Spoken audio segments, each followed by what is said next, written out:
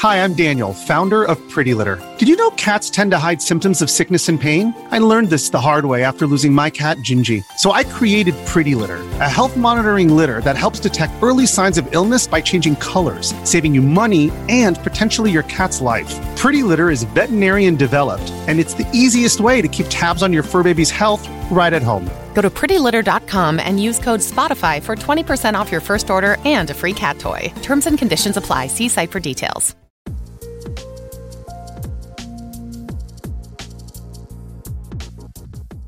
This is more learning about people than it is learning about games design. But it's that people don't give kids enough credit. Yeah.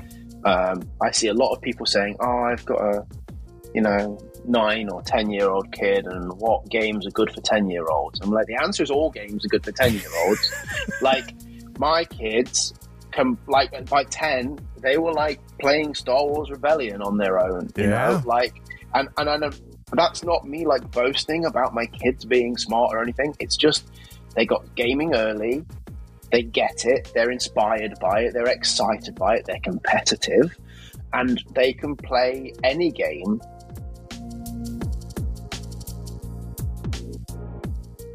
I finally got a chance to talk to someone involved with the adored RPG SLA Industries, and I learned why SLA Industries fans are so passionate. We learn about Shep's work as a younger man at Games Workshop and its influence on him becoming a creator. Make sure to listen for his view on kids and their capabilities as gamers. We talk D&D, and you'll want to hear his feelings about the game. The reasons why he loves sci-fi but isn't a big fantasy fan is interesting. And lastly, we talk about his new solo RPG, Rectify, which is provocative and unique to say the least. Now, the sole reason I can spend hours to bring you interviews like this is because of the support I get from my patrons on Patreon. So big thanks goes out to the most recent patrons and floorheads. Thank you, Harmony Bat, Troy Banks, Kevin Greenlee, Michael S. Miller, Jay Fabo3, and Jake from Faded Quill Gaming. All right, sit back, relax, and enjoy my conversation with Shep. This is Sean. And this is Abby. And together we're a couple of Drakes, the creators of Court of Blaze and Jedbell. When we're not writing games, we're listening to Table Talk. Don't try that again? When we're not writing games, we're listening to Tabletop Talk. Howdy friends, Craig here. Today I sit down with Chris Shepperson. Shep is a game designer, writer, and publisher from Derby, UK. Alongside a day job as a brand manager with Modifius Entertainment, Shep also owns and runs Hanser Publishing, an outlet for his own passion projects and creations, most notably the Gaia Complex and the upcoming solo horror RPG, Rectify. So Shep, welcome to the third floor. Thank you. Thanks for inviting me on. It's great to be here, and I'm very excited to chat about some bits and pieces. Yeah, it was a no-brainer for me. I've had my left eye on Gaia for a while, and Anthony Boyd is a mutual for us. And as soon as Anthony says, "Hey, Craig, you need to talk to Shep," I was like, "Yep, no-brainer. Let me find him. Let's get him on here." So, all right. I know that you have done this a million times on podcasts, but I'm going to ask you to do it one more time for me, which is I need you to take you back in time. So there was a time, Shep, you knew nothing about board games. You knew nothing about role-playing games. And then suddenly someone put a sheet of paper in front of you and a pencil and a couple dice, and you played your first RPG. Can we go back to that moment? So my introduction to gaming beyond traditional family board games, actually RPGs came second, although they followed quite quickly after Warhammer. So it all started with wargaming. I'm from Nottingham originally in the UK, which is the home of Games Workshop. Yeah. And if you were a kid growing up in the 80s and 90s and you either played Warhammer or you despised people that played Warhammer, right? Like that was the two sides of the coin. And so I played Warhammer. So I discovered that through a friend's older brother. So we were probably, I don't know, like the first year of secondary school over here. And I don't know how old, I'd have been like 11 or 12 years old. And a friend's older brother who was maybe like 15, 16, I know we'd go around, just kind of play on a Sega Master System or whatever it might have been back then. And he'd have been sat there, painting these miniatures. And I was like engrossed. And then eventually my friend, his brother forced him into playing Warhammer with him, and eventually I started playing, and I was hooked, like at 12, 13 years old. Like that just became my life. And then probably, I don't know, maybe a year later, and we'd like slowly infecting other people at school to get them to come and play with us as well. And eventually, a friend of mine was like, "Oh, my older brother, who's like, I don't know, 18 now or something, he started role playing." And we were like, "What the hell is that?" So he's like, "Oh, just come round and we can have a look at some of his books." And he had first edition Shadowrun, nice core book. So I remember going through it and finding it awesome. And then we tried to play it, man. And like the rules and like it was a bit. You played first edition Shadow, and like it was like not very accessible to a younger gamer's mind at that point in time. But then we kind of like we were really keen on the idea, and it ended up that back then in the UK there was the RPGA, the Role Play Game Association, and they had a club in Nottingham that met every other Sunday for like 4 hours. And we just like went along as a group. Like, I think they thought we were just some like, gang of youths come to raid the place. And we were like, there was like 3 tables in an old scouts hut. And we were like, we know people that role play. We've seen like Shadowrun and we didn't really like it. Like, what else is there? And they were like, "Oh, well, these people here are playing Vampire, and those people over there are playing Cyberpunk 2020, and those people over there are playing Slay Industries." So we were like, "Okay, can we try all of them in the same day?" And like, it doesn't really work like that. But so we and then the rest is history, really. We started going regularly, and we slowly rotated. Like, we just kind of played and got our characters killed really quick so we could move on to the next game and try that out. And yeah, for many years, through my teenage years, like, that was it. Wargaming and role-playing was just, like, what we did in the evenings and at the weekends. And summer holidays came and we would, like, someone would work out a campaign and we'd just like hang out at somebody's house and play for like 7 days straight. It's like the glory days of role playing. And I remember like that was back when like Cyberpunk 2020 was churning out like, like $3 a month. Yeah. And it was just so much content, but and it was all the black and white art era. And it was great. Like, it was really fun. And we discovered what else we've got, In Nomine, Conspiracy X, and then we moved on to from Vampire to Werewolf and Changeling and Wraith and Mage, and then I distinctly remember about 2 years later, it was at that RPGA club that one guy was like, "Have you guys ever tried live action role playing?" Oh, interesting. "Oh, really?" And he goes, yeah, like we're playing Vampire now, and he goes, we meet at this pub in town. He's like, "I know, like, you're not really old enough to be in there, but I'm sure we can." It was a bit more relaxed back then, right? In the 90s. There was a place called, the Imperial, and it was supposed to be a Russian bar, and they sold, like, every beer came in 2-pint glasses, and, like, they just had vodka or beer, like that was the choices. And we went down there and we started Vampire, live action role playing, and we didn't really get it, but we were really excited to be with a group of people that helped us sneak into a pub.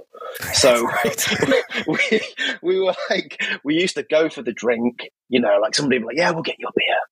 Brilliant. We were like, I don't know, like 16, sure, maybe at the time.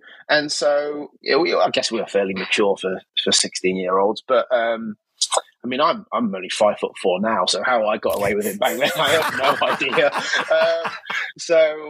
You still get carded. I still get carded now, yeah. And it was that was it really. And I think I lived and breathed the hobby for all through my teenage years, and I eventually, in my early 20s, I was like 2021, got a job at Games Workshop. Nice. Head office. I worked for Forge World.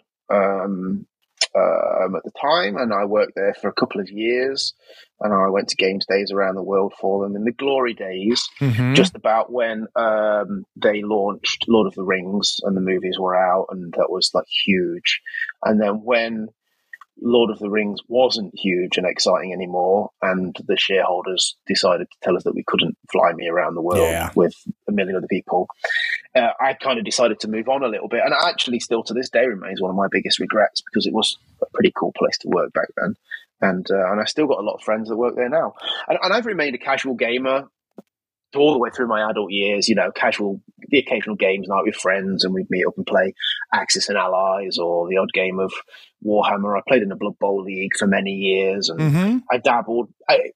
Obviously, adult life took over a little bit until maybe, I don't know, 10, 12 years ago, when I was getting all excited again and dabbling with designing my own games. And my now wife was just like, can you please just like run a Kickstarter or do something with them before they just like you spend months and it's on just do something with it. And, you know, that's when I really started working in the industry again and built up to where I am now.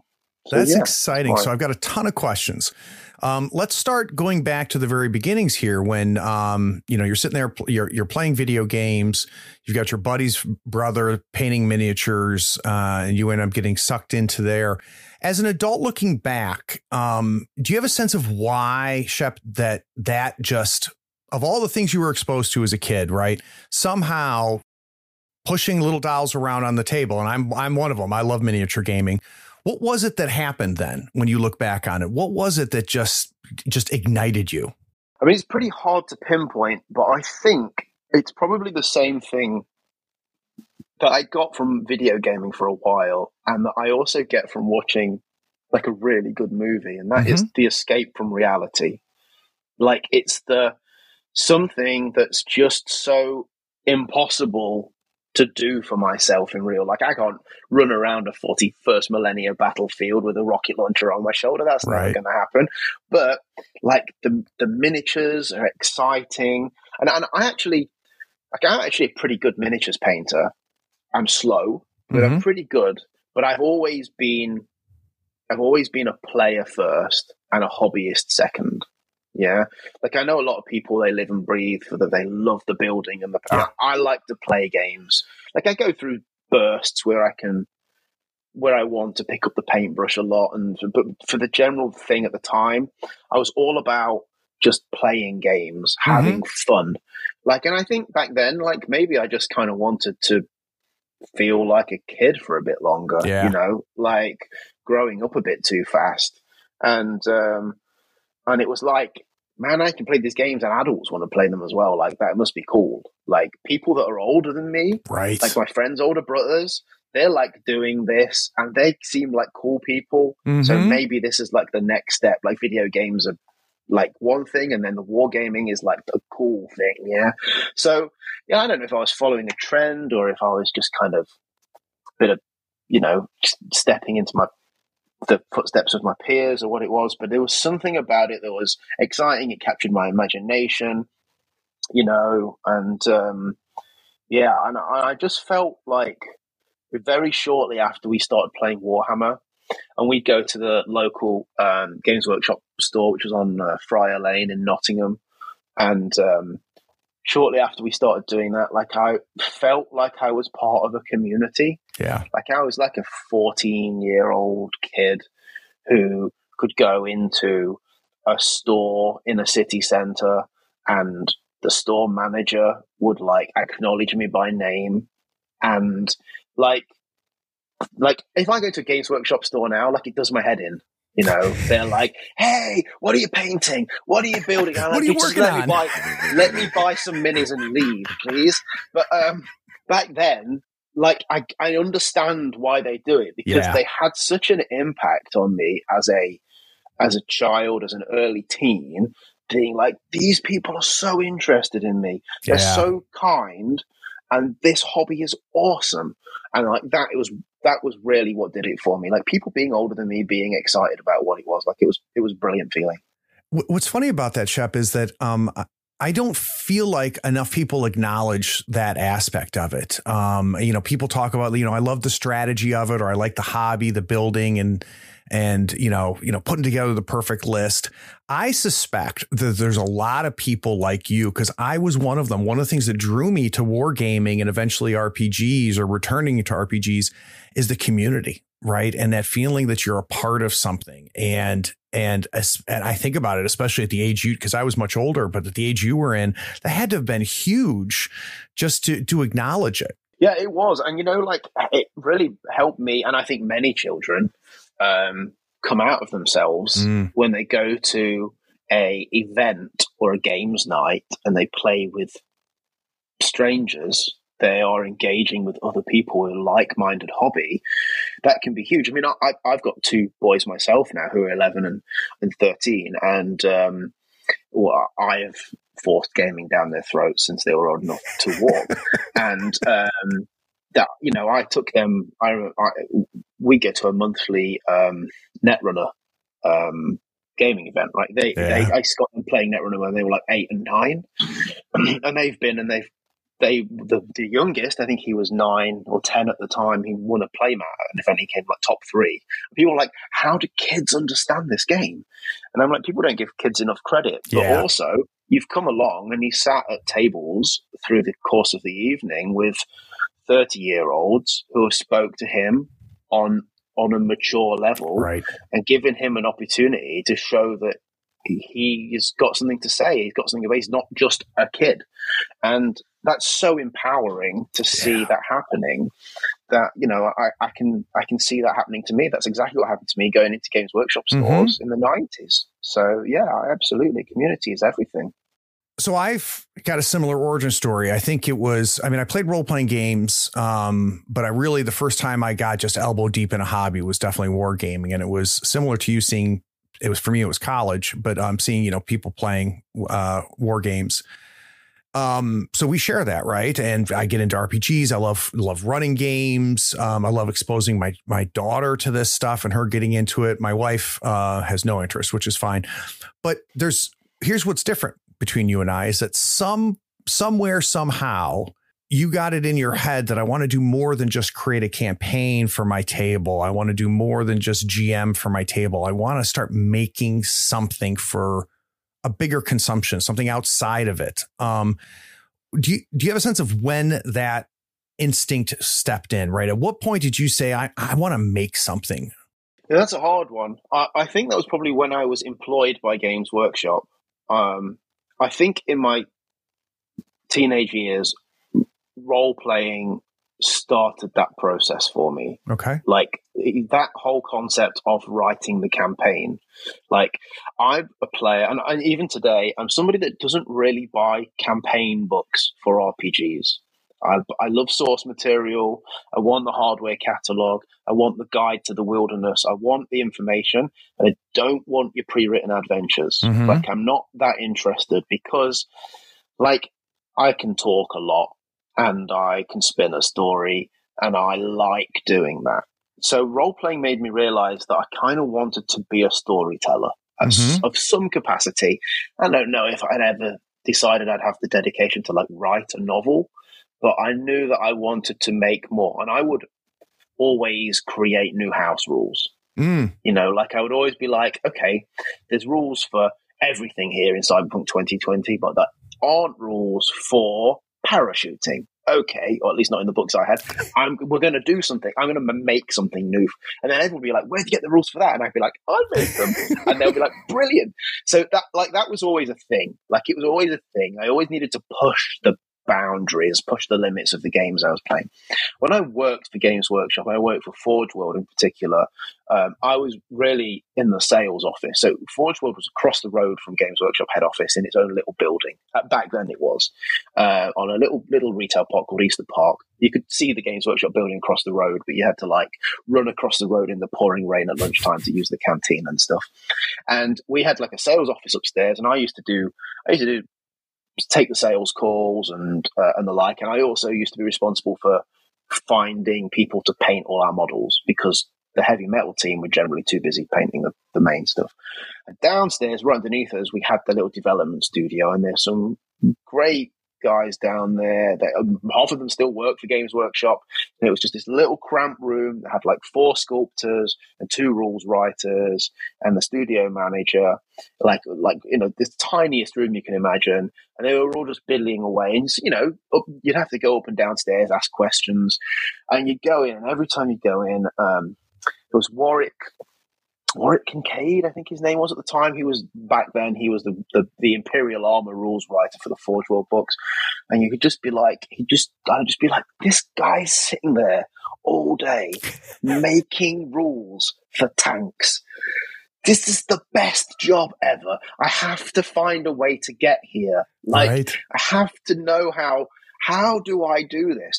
And actually, I started. We would just I would just go home and I would just convert tanks. I was a big miniatures converter back then, and I'd be like, "This is a new thing now. I'm gonna have to write the rules." And eventually, we'd be literally like me and my friends. We'd be playing games where like we'd just have entire army lists that we just made all the miniatures up for and made all the lists up for, and I got into rules writing, and when that happened, something switched in me, and I was very focused on like, well, we've just tried out our new units, but they're not balanced. Mm-hmm. Like there was something in me that was like more than just needing to make something. It was like, now it has to really work. Then we have to go back to the drawing board and tweak this. And a lot of my friends were just like we're not that interested in doing that shit. We just like want to make something cool. And like, it doesn't matter if it's overpowered. And I'm like, no, it matters to me because one day it might be in a book, like there are guys at work, they already put them in the book. Everything starts in someone's brain. And this could be so. I went down that rabbit hole then of just needing to create. When I left Games Workshop and I went on to do other things, other jobs over the years that were outside of the gaming industry, I never stopped tweaking with games designs. And as the industry sort of swung over the last 15, 20 years, and the board gaming industry kind of grew. And I kind of started playing a lot more board games. Everybody picked up Catan and then Ticket to Ride and Pandemic. And as things progressed, the collection of board games you can see behind me in this pile is, that happened. And I never stopped tweaking until the point where I had a family, really. And my kids were like, we started them off on like the Orchard, like the kids games, and they were like 3 and 4, Past the Pigs, and like matching pairs and basic stuff. But by the time they were like, I don't know, like 6, 7, we would sit at the table and they'd be like, right, we'll play Catan. You're on my team and you're on Mum's team. And nice. By the time they were like 8, they would just get up and play Pandemic on their own on a Saturday morning. Like people don't give kids enough credit. But at that point, I'm like, okay, these are like play testers in my house, right? So I started child labor.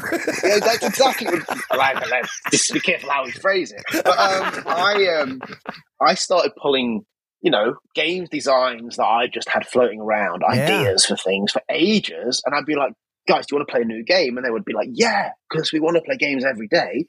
And I'm like, brilliant, you've not seen this one before. And I know it looks crap because it's just drawn on a piece of paper with a pencil, but it's a game, let's play it. And I started doing stuff and they'd be like, if they were bored in 20 minutes, I'd be like, that can go back on the shelf. Yeah. But then if they played it through to completion for an hour, you can capture an 8-year-old's attention for an hour without them bouncing around the room or drawing on the wall.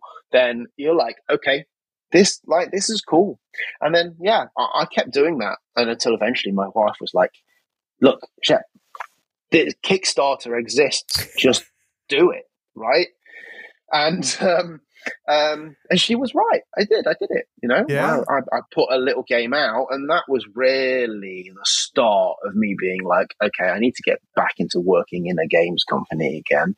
And then it spiraled from there. And I, despite doing many jobs in the industry over the last few years, particularly, that are not creative roles within the games industry, they're more business orientated roles. I still think of myself as a games designer and a writer first. I am still a creator, and if I was given the time, I would just create nonstop. Yeah. So Interesting. If we go back, if you think back to your little incubator that you had with you and the kids, where you started slapping down rough designs, hey, kids, you want to play a new game, and you got feedback from them, you learned some things in that process, and it sounds like it may have been really kind of the genesis of all of this. Is there anything that you learned in that time when it was just you, your wife, and your kids, and you were putting your creations in front of them? Is there anything you learned that you still leverage today? One thing, I think I've touched on this very briefly, and it's a conversation I have a lot. I see it happen on social network groups, like on Facebook, on discussion groups, is, this is more learning about people than it is learning about games design, but it's that people don't give kids enough credit. Yeah. I see a lot of people saying, "Oh, I've got a 9 or 10-year-old kid, and what games are good for 10-year-olds?" I'm like, the answer is all games are good for 10-year-olds. Like, my kids like by 10, they were like playing Star Wars Rebellion on their own. You know, like, and I know that's not me like boasting about my kids being smart or anything. It's just they got gaming early. They get it. They're inspired by it. They're excited by it. They're competitive, and they can play any game that you show them, how to play. And I believe any child can, if they start playing games and they like it. If you introduce a kid to games and they're like, yeah, whatever, they're not going to get to that point. But if it excites them, like, the sky is the limit. And sure, okay, it's a little different if your kid's 10 and they've never really played anything beyond Monopoly before, and you've got to start over. And there are obviously good gateway game suggestions you can throw in there. But the onus there is not what's a good game for somebody that's new to gaming. It's like, my kid's only 9. What are they capable of? And like, I learned so much, not just playing games with my kids, but using them as play testers. Yeah. I'm like, man, I don't give these guys enough credit. Like, they are little people and they are very capable. So that was a really huge lesson for me, and it changed the way I looked at my children as a parent, and how I look at other kids who are doing great things and don't always get enough credit for it. I think that's a really important thing to touch on. So, Shep, I've interviewed now hundreds of creators, and one thing that's very unique about your origin story is at no point did I hear the Dungeons and Dragons mentioned. Your first initial exposure were to some really, not uncommon games, but smaller games, right? Now, obviously Vampire was huge, but thinking about like Slay Industries and things like that, as you create now and you again look back at those formative exposure to some of those non-dragon role-playing games, are there any games or systems that you feel really had a huge impact in how you think about role-playing games? Yeah, Dungeons and Dragons is an interesting one because I've never been a fan of Dungeons and Dragons. Why is that? I don't know. I mean, at that point, I can't even think what edition it would have been at that point. But I didn't like the system. Okay, I've always been somebody, like, I'm a rules guy. I've worked as a developer on a lot of rule systems. Like, good rule systems make me tick. Like, it's a good thing. And I always disliked Dungeons and Dragons. And today, 5th Ed is everywhere. 5th Ed is really an important part of our gaming community. It's a lot of people's introduction. I can't stand it. Like, I'm not a fan. Like, it has its place, and I also wouldn't say that I would personally never make a 5th Ed based supplement, because from a commercial standpoint, like running a business, sometimes that is the right decision about certain game supplements, right?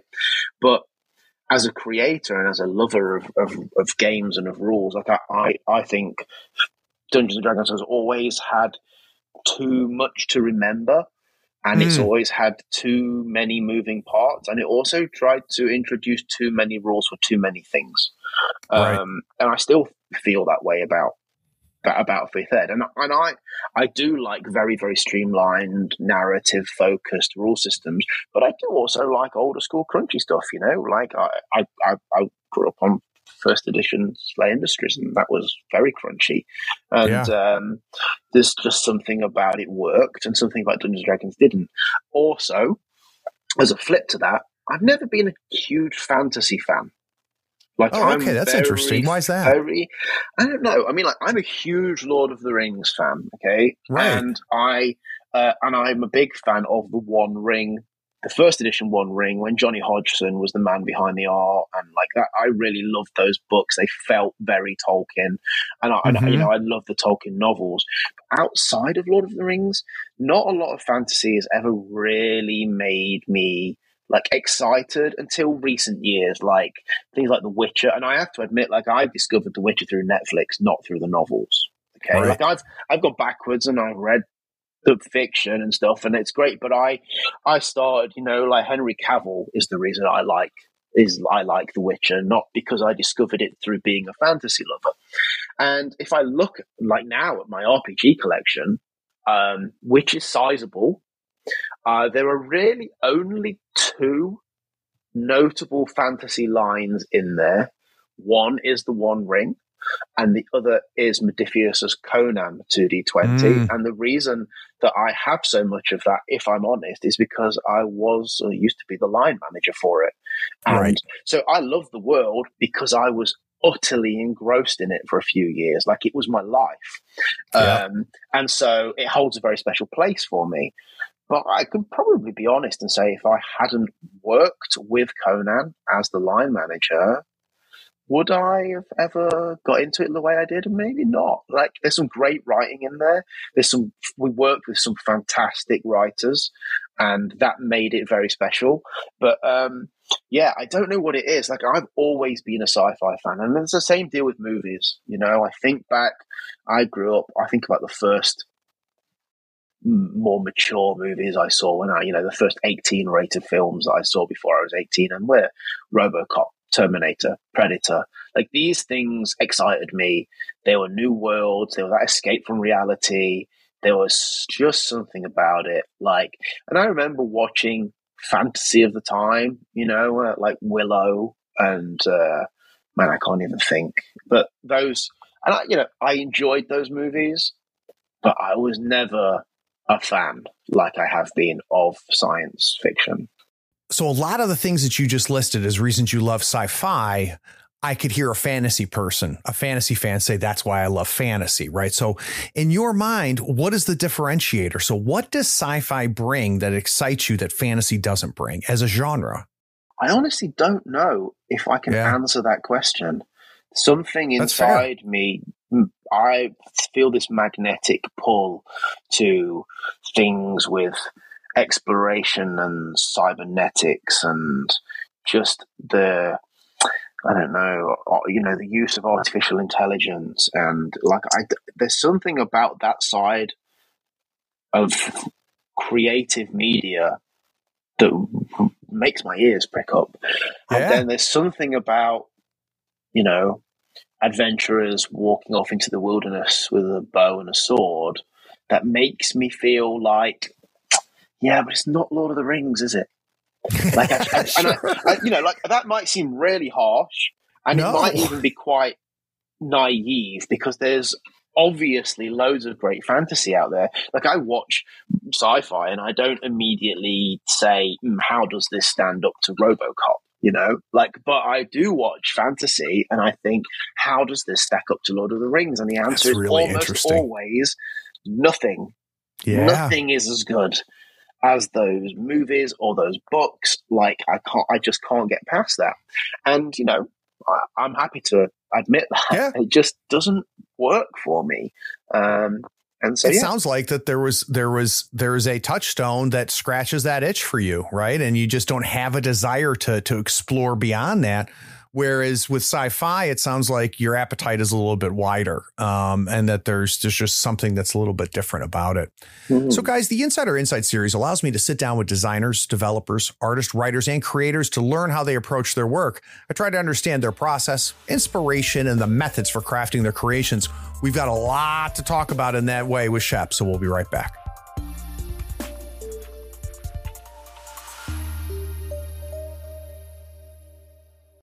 When you need mealtime inspiration, it's worth shopping Kroger, where you'll find over 30,000 mouth-watering choices that excite your inner foodie. And no matter what tasty choice you make, you'll enjoy our everyday low prices, plus extra ways to save, like digital coupons worth over $600 each week. You can also save up to $1 off per gallon at the pump with fuel points. More savings and more inspiring flavors make shopping Kroger worth it every time. Kroger, fresh for everyone. Fuel restrictions apply. Are you enjoying our long-form interviews with creatives on this podcast? Maybe you're craving deeper discussions about our guests or some of the RPG plays on our Twitch and YouTube channel. Well, I've got an opportunity for you. You see, Third Floor Wars now has a Patreon-only Discord server. You can join a vibrant community of like-minded enthusiasts diving deep into every episode of our RPG plays and podcast. Connect with fans, engage in spirited discussions, and unlock the behind-the-scenes insights.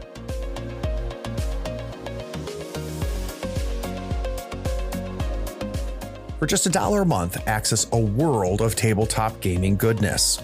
Connect with passionate gamers who share your love for the Tabletop Podcast and everything produced on the third floor.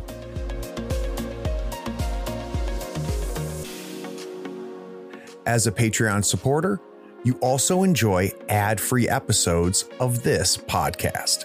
You can immerse yourselves in captivating stories and fascinating interviews without interruptions, taking your listening experience to a whole new level. By joining the Third Floor Wars Patreon community, you not only gain exclusive access to the Patreon-only Discord server, but you also support the growth of my podcast and channels. Your contributions enable me to continue creating high-quality content that entertains, educates, and upskills tabletop enthusiasts like yourself. Maybe don't wait. Join the Third Floor Wars Patreon today and unlock a world of camaraderie, discussions, and knowledge. Visit patreon.com/Third Floor Wars or check the link in the show notes and come join our community. The Third Floor Wars Patreon-only Discord server awaits you. I and the other patrons can't wait to welcome you with open arms and a fistful of dice.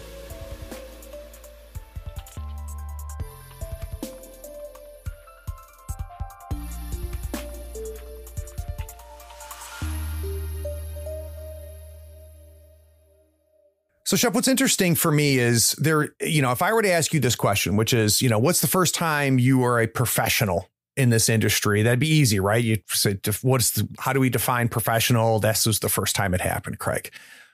What I'd like to do before we jump into talking about things that you've created for so many other different companies, when is the first time you felt like a professional? Yeah, sure. Okay. That's actually quite easy for me to answer. The first time I felt like a professional in the games industry was when I came on board to complete the writing of Slay Industries' Cannibal Sector 1, which was the final book for the first edition of Slay Industries, and then move into being the rules developer for Slay Industries' second edition. So as a game, that was a benchmark of my teenage years. Right. To be asked to be literally, at that point in time, I was a director of Nightfall Games. So, and I was I was there as a director purely to help direct that creative process of that. And I'm I still, and I largely owe most of this to a guy who you should also speak to at some point. A really fantastic guy, Mark Rapson, who owns Wordforge Games and is a director of Nightfall Games as well. I owe everything to a chance meeting with Mark at Essen some years ago now. And that's a whole story in itself. But basically, as a result of that, I ended up coming in to Nightfall Games with him as part of helping them overcome a significant hurdle, which could have been the end of Slay Industries forever. Wow. And at that time I'd done little bits of rules development, and I'd actually done some freelance work for Mark shortly after meeting at Essen on board games rulebook development. But then he kind of clicked onto my writing style and my kind of need for accuracy in rules writing. Interesting. And also the fact that I was a huge Slay Industries fan from my teenage years, and that he had this opportunity. And before you know it, I wrote, I think, 75,000 words for Cannibal Sector 1. It's a ridiculously big book. Like, it's bigger than the core rule book. It's massive. And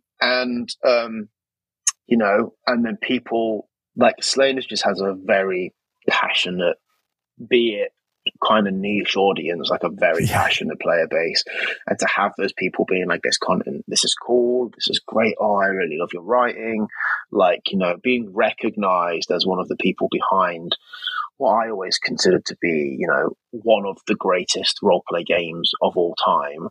Like, I remember sitting back and almost having tears in my eyes, being like, this book, when that came in print and my copy arrived in the post, I was like,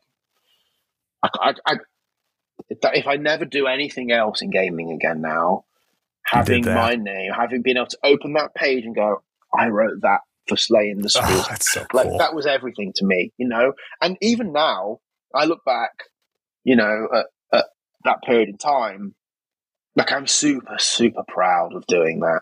And I'm really proud of Dave and Jared and Mark for, like, really hammering Slay Industries forward into the new era. Like, they've done a phenomenal job. And but that was the point where I was like, okay, Slay Industries on my CV now. What else is out there? Like, this is where it can start now. And honestly, it was. That opened the door to me to work on other things. People were like, what have you worked on? I worked on Slay Industries. Okay, here's some writing. And that happened quite a bit in the years that followed.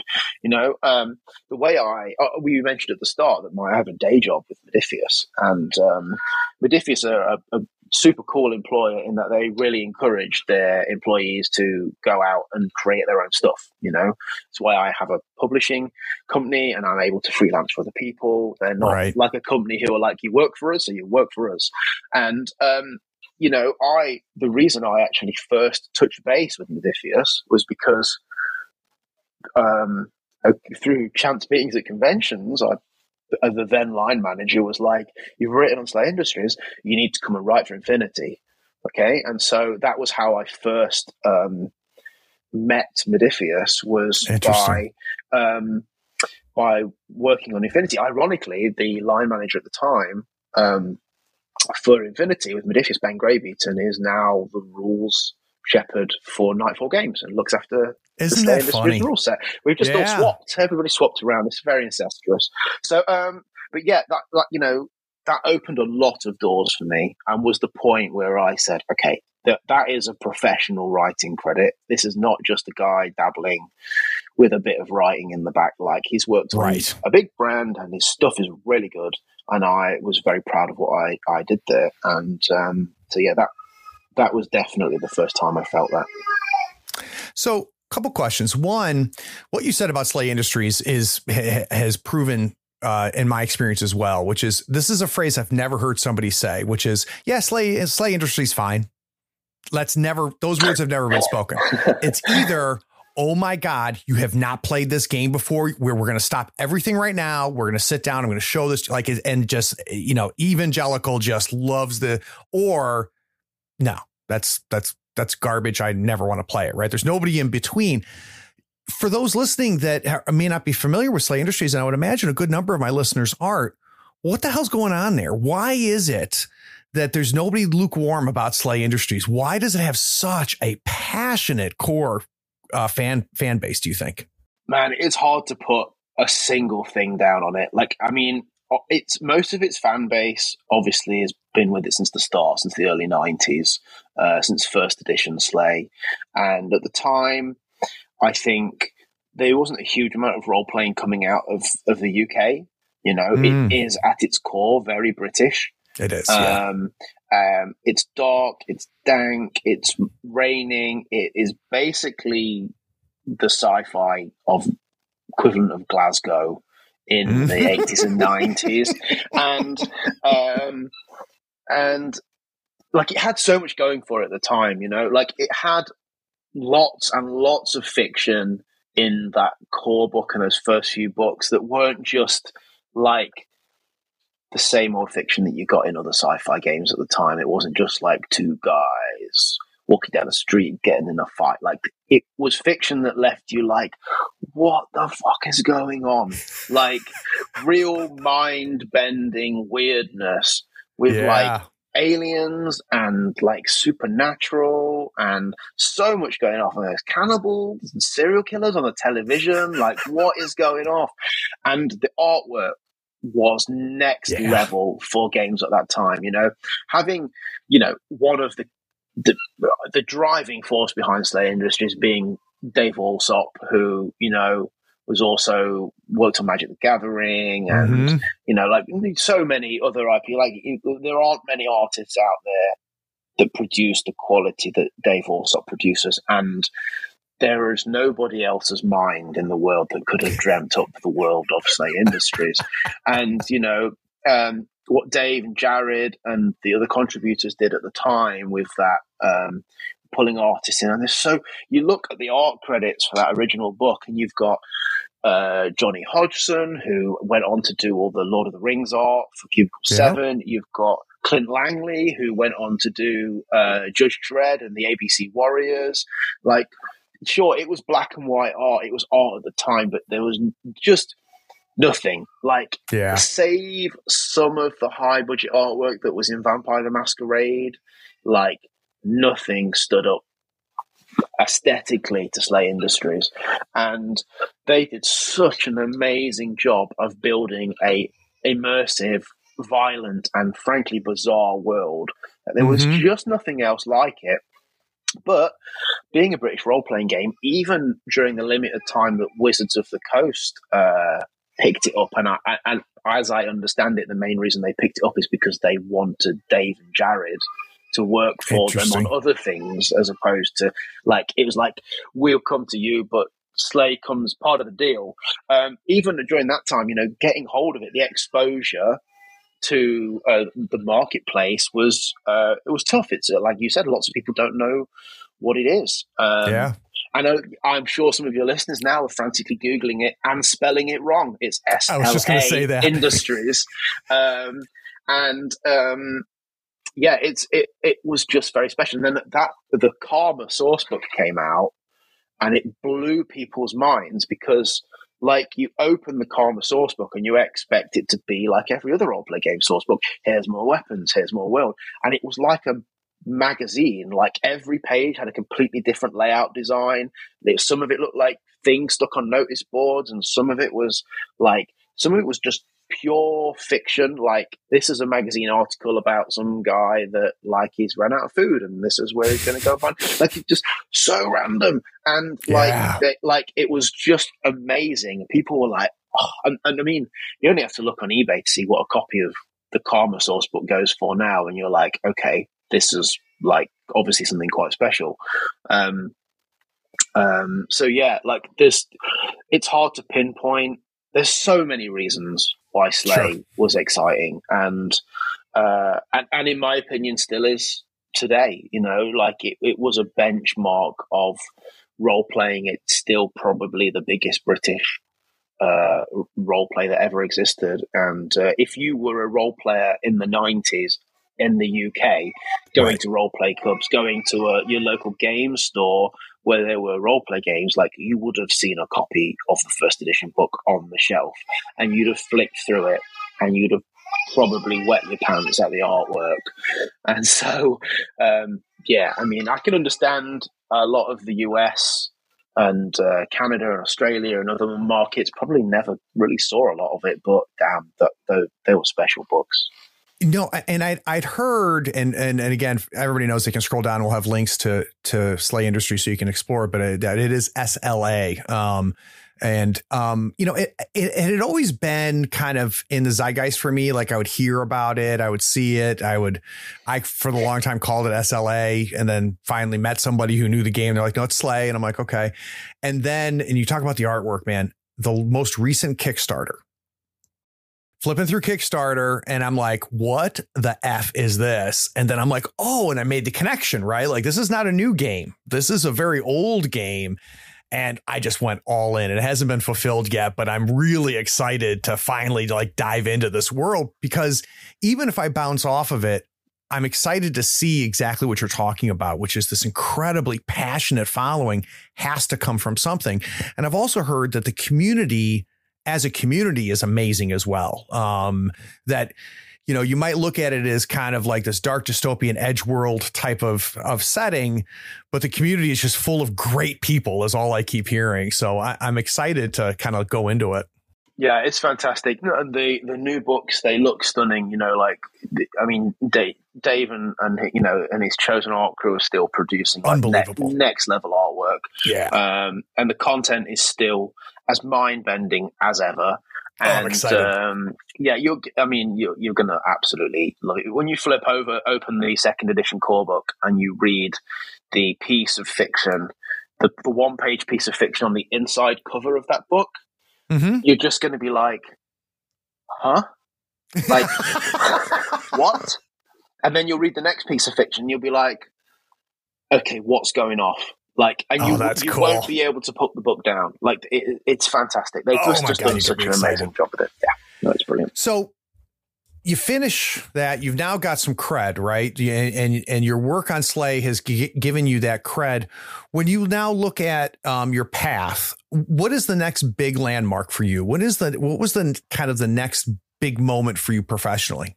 I think the next big thing was getting a full-time job for a games company. So when we were doing the Slay stuff originally, you know, we all had jobs for other things, Marco and WordForge Games. I was freelancing as a business development manager for a finance company, and Dave was doing artwork for you know, various publishers and various games as he does, and Jared that runs his IT infrastructure business, and things were going really well for WordForge, and Mark Rapson sort of employed me. I was still doing the Slay stuff on the side, but he employed me to do project management work for WordForge Games because they were growing their games portfolio. They'd seen some great success with D-Day Dice on Kickstarter, and so I think for about 6 months or so, I had my first full-time job in the games industry and I'd earned good money off freelance writing and stuff before then, but to work full-time in games is very different. And that was really great, be it relatively short-lived. You know, WordForge couldn't sustain multiple employees, and it was a short-term thing, but it was great. And shortly after that, I had the opportunity to move to Modiphius. So that came through, again, a who you know situation, a guy who, and actually that only came about because I'd worked on Slay Industries. So this is an interesting little story. A big passionate member of the Slay Industries community, who's also an RPG creator himself, a guy called Mark Whittington. He makes a small cyberpunk RPG called Black Code, which is a cool little indie game. He works for Modiphius as a graphic designer. And he basically, Modiphius were looking for a new project manager, and he knew of me through Slay Industries because he now owned the books that I had worked on, and I was quite vocal in the community fan groups and stuff. You know, we all talked there as ourselves, and we'd spoken, you know, just as a, you know, creator to player of a game, and he knew we'd kind of linked up on LinkedIn, and websites like that, and he'd seen my previous experience and knew that I did project management, business development, and he just got in touch with me on LinkedIn and was like, "Hey, Shep, it's Mark from the SLA fan group. We're looking for a project manager. Are you interested?" And I'm like, "Hell yes! Here's a CV." And then short time later, I ended up in the employment of Modiphius, and that was like, okay, I've gone from freelancing, be it on phenomenal IPs, to working for a small to medium publisher for a short period of time, to a company that I guess are considered to be one of the biggest RPG publishers in the marketplace. And it's amazing the path that Chris has taken with that company, and where that company, and for some people, especially those of us on this side of the pond, it seemed to come out of nowhere. And it was just like all of a sudden Modiphius was everywhere, and the quality of shit that was coming out of those doors, you just couldn't ignore it. The closest thing I've seen to it, and they're tied a little bit to each other, is Free League did the same thing for us here in the States. Just like, what the hell? Like all of a sudden, like add water, and you've got obviously we've had Chris on the show, not realizing there's a lot of history that went into that. But yeah, I consider Modiphius definitely one of the bigger non-WotC companies out there, and both in quantity as quality as well. Yeah, as a company, we do some great stuff.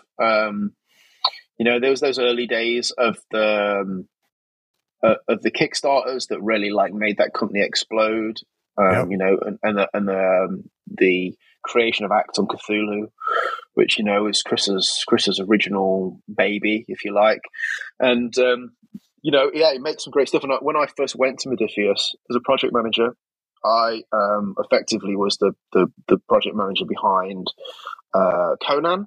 Although Beautiful. we were aware that Conan's license was kind of on the horizon, so I kind of looked after most of the last chapter, or at least laid the groundwork for the last sort of few chapters of that line, and Act on Cthulhu.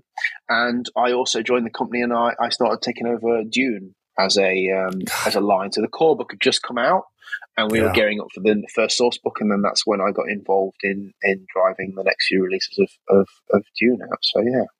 So as a guy who loves rules, as a guy who loves mechanics, talk to me about your original, and obviously I'm sure it's adapted since then, but what was your original reaction to Jay Little's 2D20, concept? When you first saw the 2D20 thing, like, what was your first reaction to it? My first reaction, like, I wasn't sold.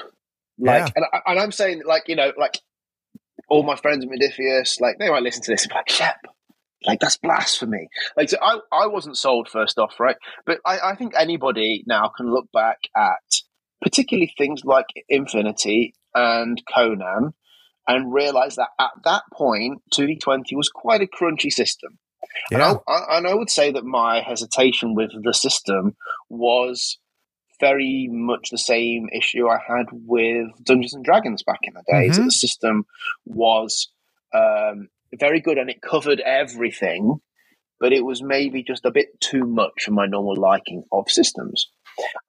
But when I started working with the system, and I wasn't working in a rules development sense with it, but I had hands on it, and I was talking with creators and writers and people that are creating content for the 2D20 system, I started to really understand its merits and that it is also at its core, the core mechanic of that game is so beautifully simple to explain to people and learn. And that what makes it seem complicated to some players is the amount of extras that can be added, which a lot of the time can be viewed as optional. But the core mechanic is very simple and it works really well. And over the lines that followed, so as we moved away from Conan and Infinity and we gave birth to systems like Dune, and the revisions and development that Nathan Dowdall did to 2D20 to bring it into the modern age are just fantastic. And the beauty that we can now mold 2D20 and give it some thematic flavoring for the relevant world and system and do with it some really interesting. I mean, Dune in particular, with the way it deals with the asset cards, and like it's a really clever way to use that system. And you know, Dune even does away with the D6 damage system. It's purely D20s. But then, you know, we have Acton Cthulhu, that is, like, if you like, the evolution of the system that people knew from Conan and Infinity and John Carter of Mars, and you know, has been streamlined in such a massive way from its original inception that you know, now it's a hugely popular system that we get masses of love for, and is now to a point where, you know, Nathan is able to mold and adapt that to new systems as it comes out in a really great way. So yeah, it's a really nice system. But yeah, I absolutely have to put my hand up and say, when I first had hands on it in the early days, it fell into that bit too crunchy for me category. But what it is now, like, I think it's a great system. I think it's an industry benchmark. I could not agree more. And I had a similar journey as you did. And I think and we'll move on to other things, obviously, here in a second. But I think one of the biggest testaments to where it is now is that I'm a huge system matters person, right? I'm a firm believer that you need to create a game mechanically that supports the type of game that's going to get played. And there's generic systems or generic engines, whatever the hell you want to call them out there, that I don't think support play. 2D20 does. 2D20 supports Acton Cthulhu. It supports Star Trek Adventures, and then it supports Dune. And yes, there are tweaks between the core system and all three of them, but the core is still there, and its ability to support very different types of play, I think it's a testament. So I am completely aligned and agree with you on that.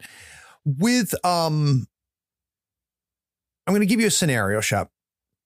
I say, hey, you know, Shep, I'm going to come over to the house. Can you put together just a pile of the stuff that you've made for others that you're the most proud of?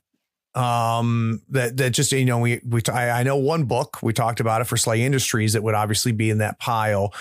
But, and this doesn't necessarily mean these were the biggest things you worked on. It doesn't necessarily mean, you know, that they had the most widespread visibility, but you as a creator, as a creative, what would I find in that pile for you?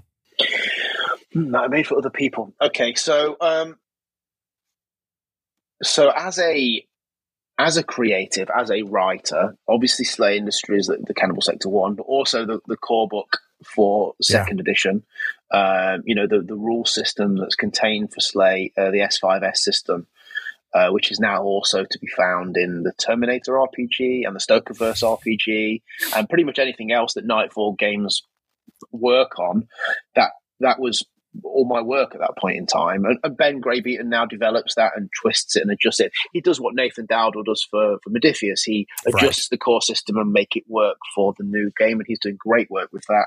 But that core book for Slay Industries second edition, I'm really, really proud of that, and that would definitely be high on my list. It was a hard book to sell with the very passionate fan base, you know, who they want Slay to evolve and they want Slay to change, but they also don't want anything to change. Yes. So coming out with a new rule system that was kind of a bit more streamlined and a bit more modern, but also wouldn't alienate people that liked a bit of depth, like, that was a hard challenge. And yeah, that's a tough needle to thread. Yeah, it was a really tough needle to thread. And, you know, like I'm even at the UK Games Expo only a few weeks ago, I was actually there with my own product with Hands of Publishing, but I was shared a stand with the Nightfall guys, and I had so many people ask me to sign their Slay books, which was hugely humbling. And you know, I had a few people be like, well, I really wish you hadn't done that with the rules, Shep. And you're like, yeah, but if we hadn't, we would still have the first edition. Right? Anyway, it's all good. But I'm hugely proud of that. Also, I guess is another game that a lot of people probably don't know is the Devil's Run RPG. Devil's Run was a very successful board game for WordForge Games, one of the games that launched WordForge Games. which was your kind of Mad Max style. Great board game with a rolling road. When you got to the end of the board, you took the other end of the board and moved it over. And even the box itself was part of the board. It was the tunnel, and there was a tunnel printed. It was brilliant. Great game.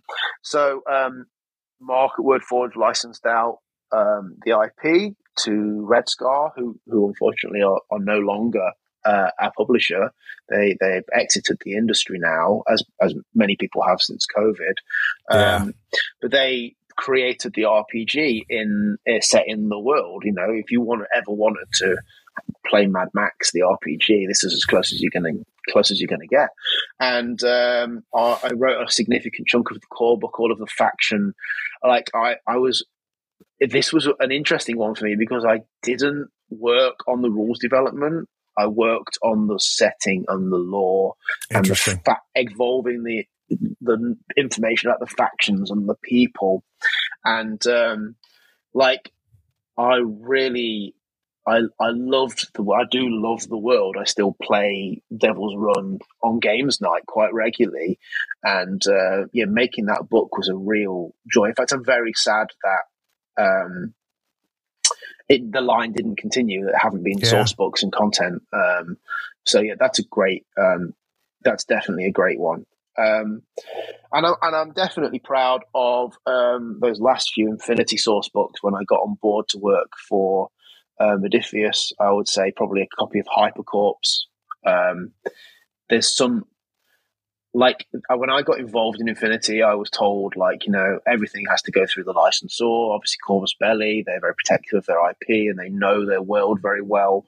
So whilst we can suggest new things, like, we have to try and play within the ballpark, right? Mm-hmm. That was my first time working on an IP where you had to go through approvals.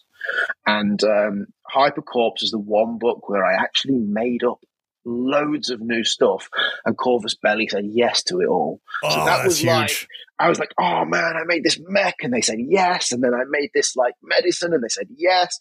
And then I made this like crazy technology and they said yes. And I'm like, awesome. You know, like having your stuff injected as canon into somebody else's world is like really exciting. So yeah, Hypercorpse would be there definitely.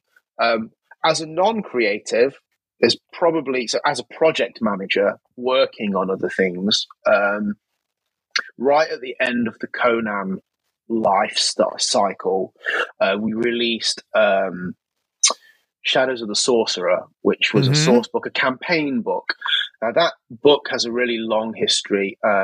It was written in its entirety by Jason Doral, who is an industry heavyweight and was the original line manager for Conan at Modiphius back in the day.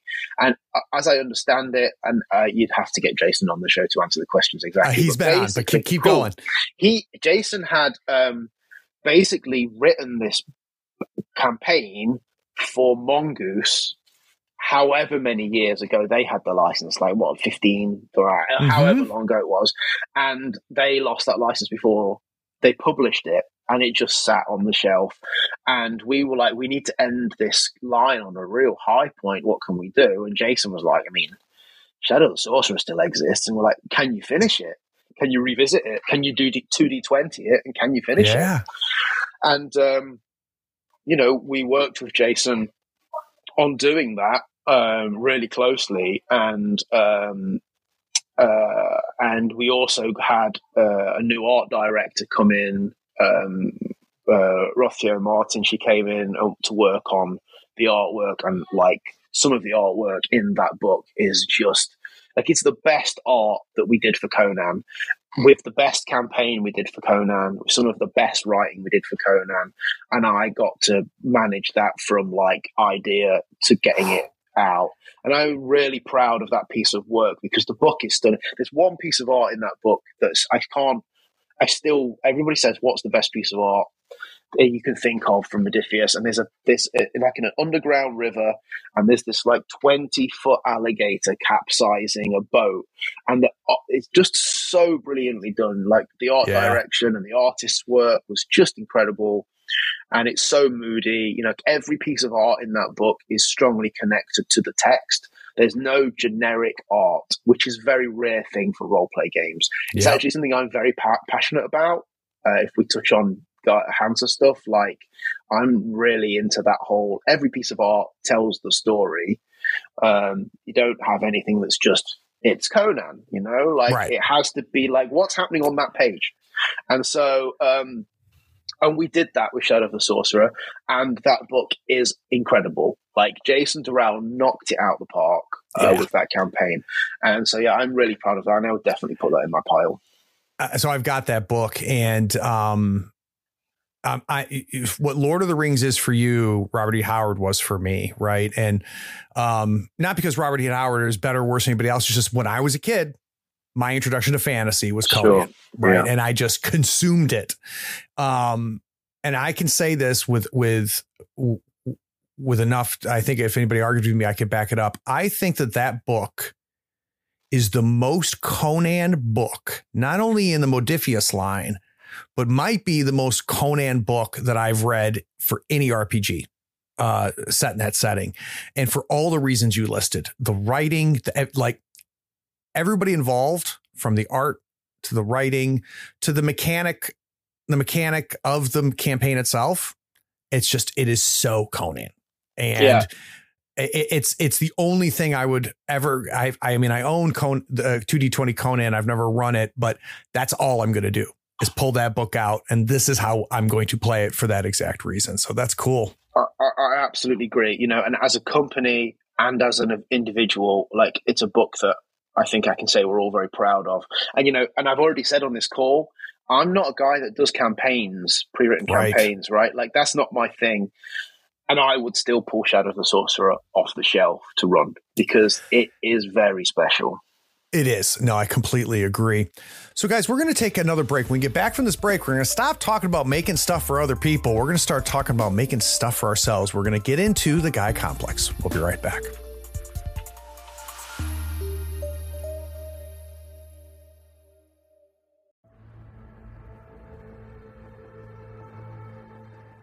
You like science fiction, right? You love playing games, maybe even role-playing games. But what if you can't get your friends together for a game night? If you love games like Mothership or Orbital Blues, check out Dead Belt, a card-based space western solo strategy RPG about skillful and desperate scavengers picking over the remains of junked starships in hopes of a juicy payday. In it, you deal with lurking dangers, push your luck, and walk away with enough cred to keep on flying. Of course, you might get eaten by lurking aliens, or run afoul of rival scavengers, or face the murderous ghosts of long-dead spacers. No one said life in the Dead Belt was going to be easy.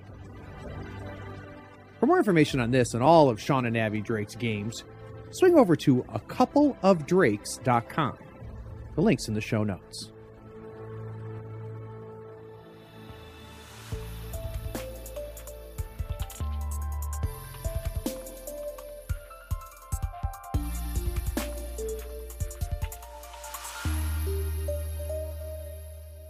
I feel like here in this first hour, we've done a really good job, I think, understanding, Shep, you know, your origins, where you've come from, the things that you've created for others, the things that you have excited you as a gamer and as a creator. But at some point, this little thing called Gaia Complex starts to talk in the back of your head.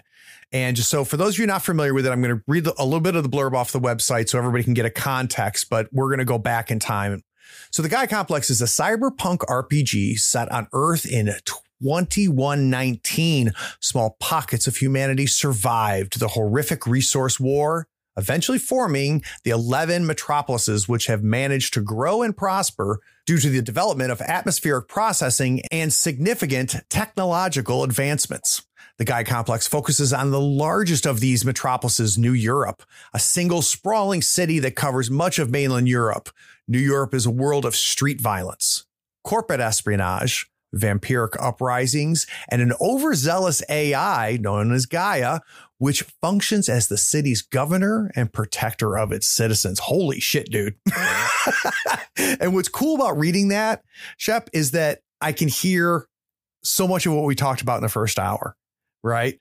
So, but this thing does not exist, right? So I go to the Shep Museum and I take my daughter and I say, honey, we got to go to the Gaia complex section of the museum. And we go there. What's the first acorn? So where does that story start? Firstly, I'm really sorry for your daughter that you're going to drag her around the Shep Museum. Okay, so that comes. So back when I was working on SLA Industries, I was very much in writer mode. Yeah, It's the first time where I had a job or messing with games where I was basically writing. Right. Some days for an hour, some days for 8 hours. I was in writer mode, and your mind wanders. Okay, and I had an idea for a novel that I really wanted to write. Like, I was like, I have a story that I want to tell. Okay.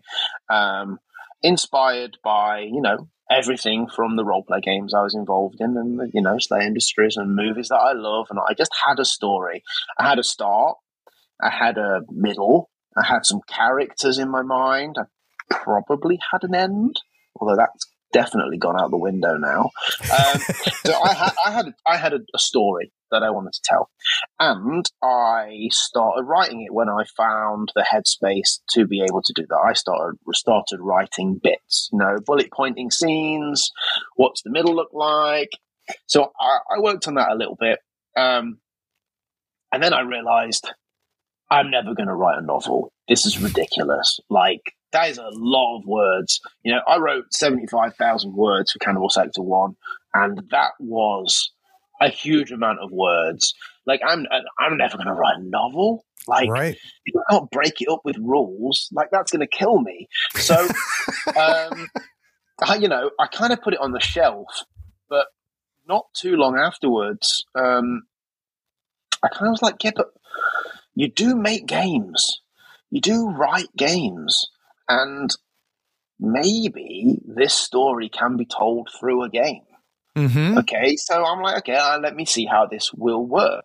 And the first thing I did is I took I guess what you would call like from the start to the reveal in the middle of the story, and I broke it into episodic short fiction. Like a couple of thousand words a piece over about 12 bits. And it read a bit like you would expect the overview of a Netflix series to run. Here's 12 episodes introducing first you introduce different characters, and then you learn how they connect, and then you kind of find out what the big conspiracy is and why they're important. And I was like, okay, I've just written 12 chapter intros. I'm going to make a game that has a real meta plot, and that's clearly inspired by SLA Industries, right? That like has a meta plot, but unlike SLA Industries, I'm going to tell you what that meta plot is at the end of the book. Like everything, I'm going to spill my secrets by having the plot twist in the book. Okay, and I've written this thing, and it was a character-driven fiction. Okay. So then I started fleshing out the world that these characters exist in, and yeah, before too long, it just spiraled. And then I hit the bit where I'm like, okay, rules. Okay, this really is my thing now. Right. Let me make a system completely bespoke to this setting that just feels like this setting. And you know what? I'm doing this on my own. Like, nobody else has to like it. Like, absolutely and utterly my rules. If I don't want it in the game, it doesn't go in there, no matter how many people ask for it. If I do, it's going in. And so pause for just a second, if we could here, because this, I think, is a big deal in my mind, is it's very clear that you're a rules guy. It's very clear that you just don't accept rules, right? You're saying like, this is important. System matters. You know, I'm drawn to some games because of the rules. There's other games that I've bounced off of because so rules, mechanics, and all of that's a big deal to you. You now are in an opportunity, Shep, where no one's telling you anything, right? This thing could be literally anything mechanically. And I want to get a sense when you like now have this empty sandbox with everything you've learned, what was the initial North Star? Because you have to start somewhere, right? To build these mechanics and to start fresh. What was that initial North Star for you? Well, you're going to find it probably quite silly, but the initial North Star for the rules for the Gaia complex were, so I had played, we talked earlier on about Devil's Run. Yes. Okay. Devil's Run was the first time. I'm going to show you something on video now, but I'll explain it so people know what that is. So yeah. Devil's Run, as part of its dice pool, uses these. Okay. These are D3s that are kind of like little kidney bean shaped things. They're really weird. Okay.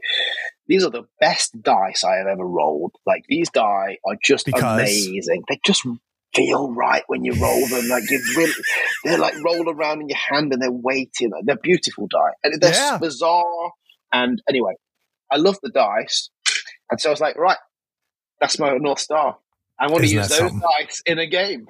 And that was it. And I was like, what? But okay, I mess around with mechanics. You play with the numbers. It needs a bit more than that. What else does it need? Okay, well, it has to use the underrepresented superhero of the dice industry. That is the D12, right? Like, it's an amazing dice. It just rolls right and it's great. Like, it's chunky and it's a beautiful shape and nobody uses them, right? And that was it. That's it. I have to make something thematic that works, that uses D12s and uses D3s. So, frustratingly, I had a concept of a core mechanic in my head that needed to use D10s. Like, it had to use D10s.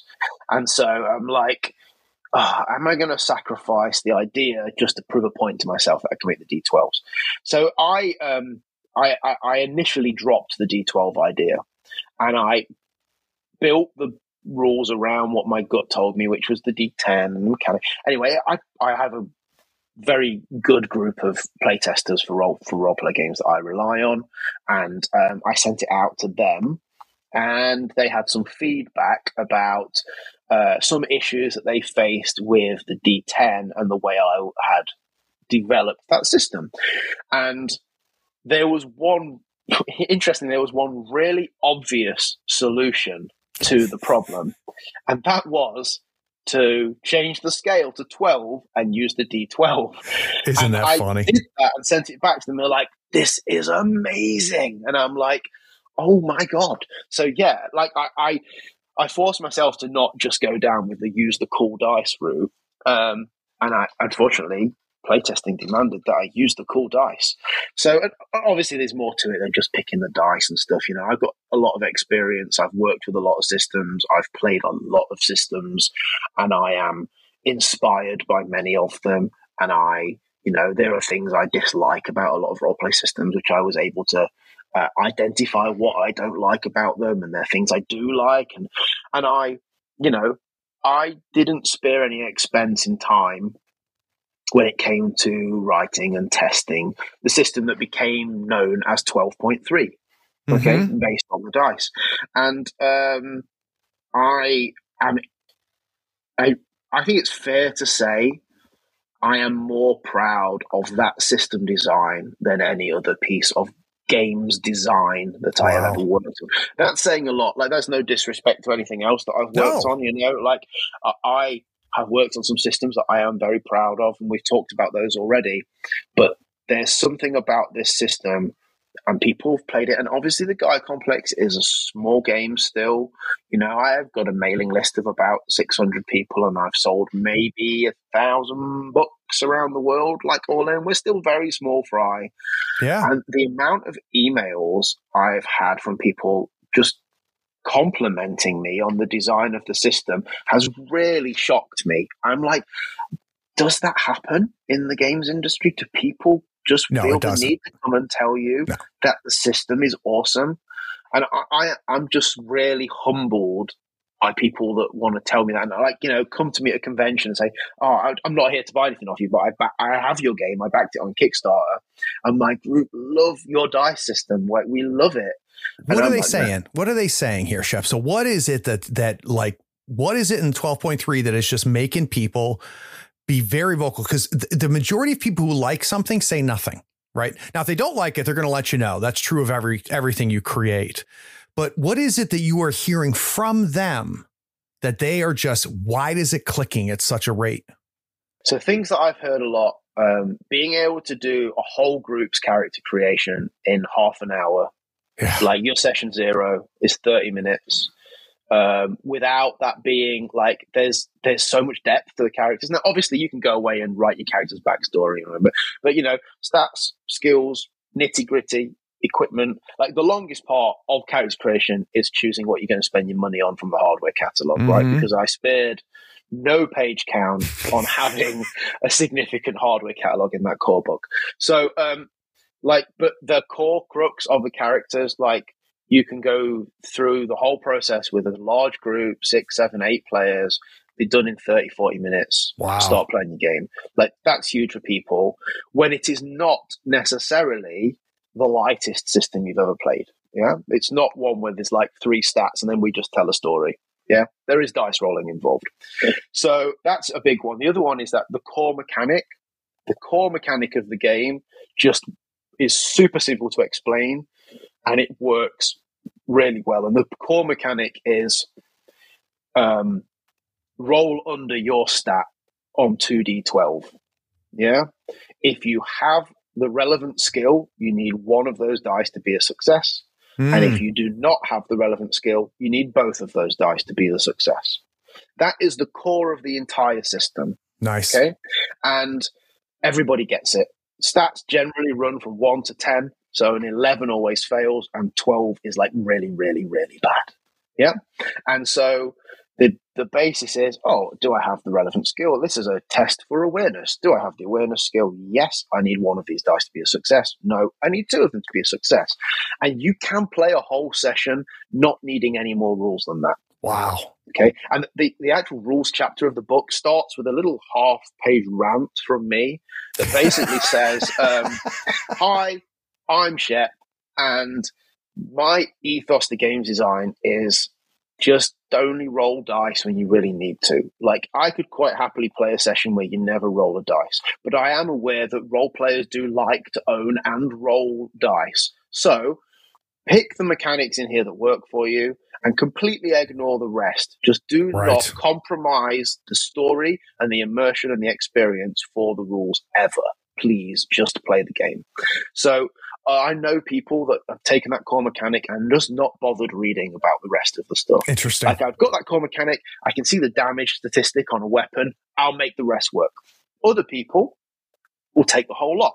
One thing I've been really keen to do, and this is the other thing that people have said to me, like, what we really like, is I have this like core rules for the game that are important. That, like how to do skill rolls, what actions can be taken, how to resolve a combat, how you die, how you can speak a language, the basic things that people are going to ask.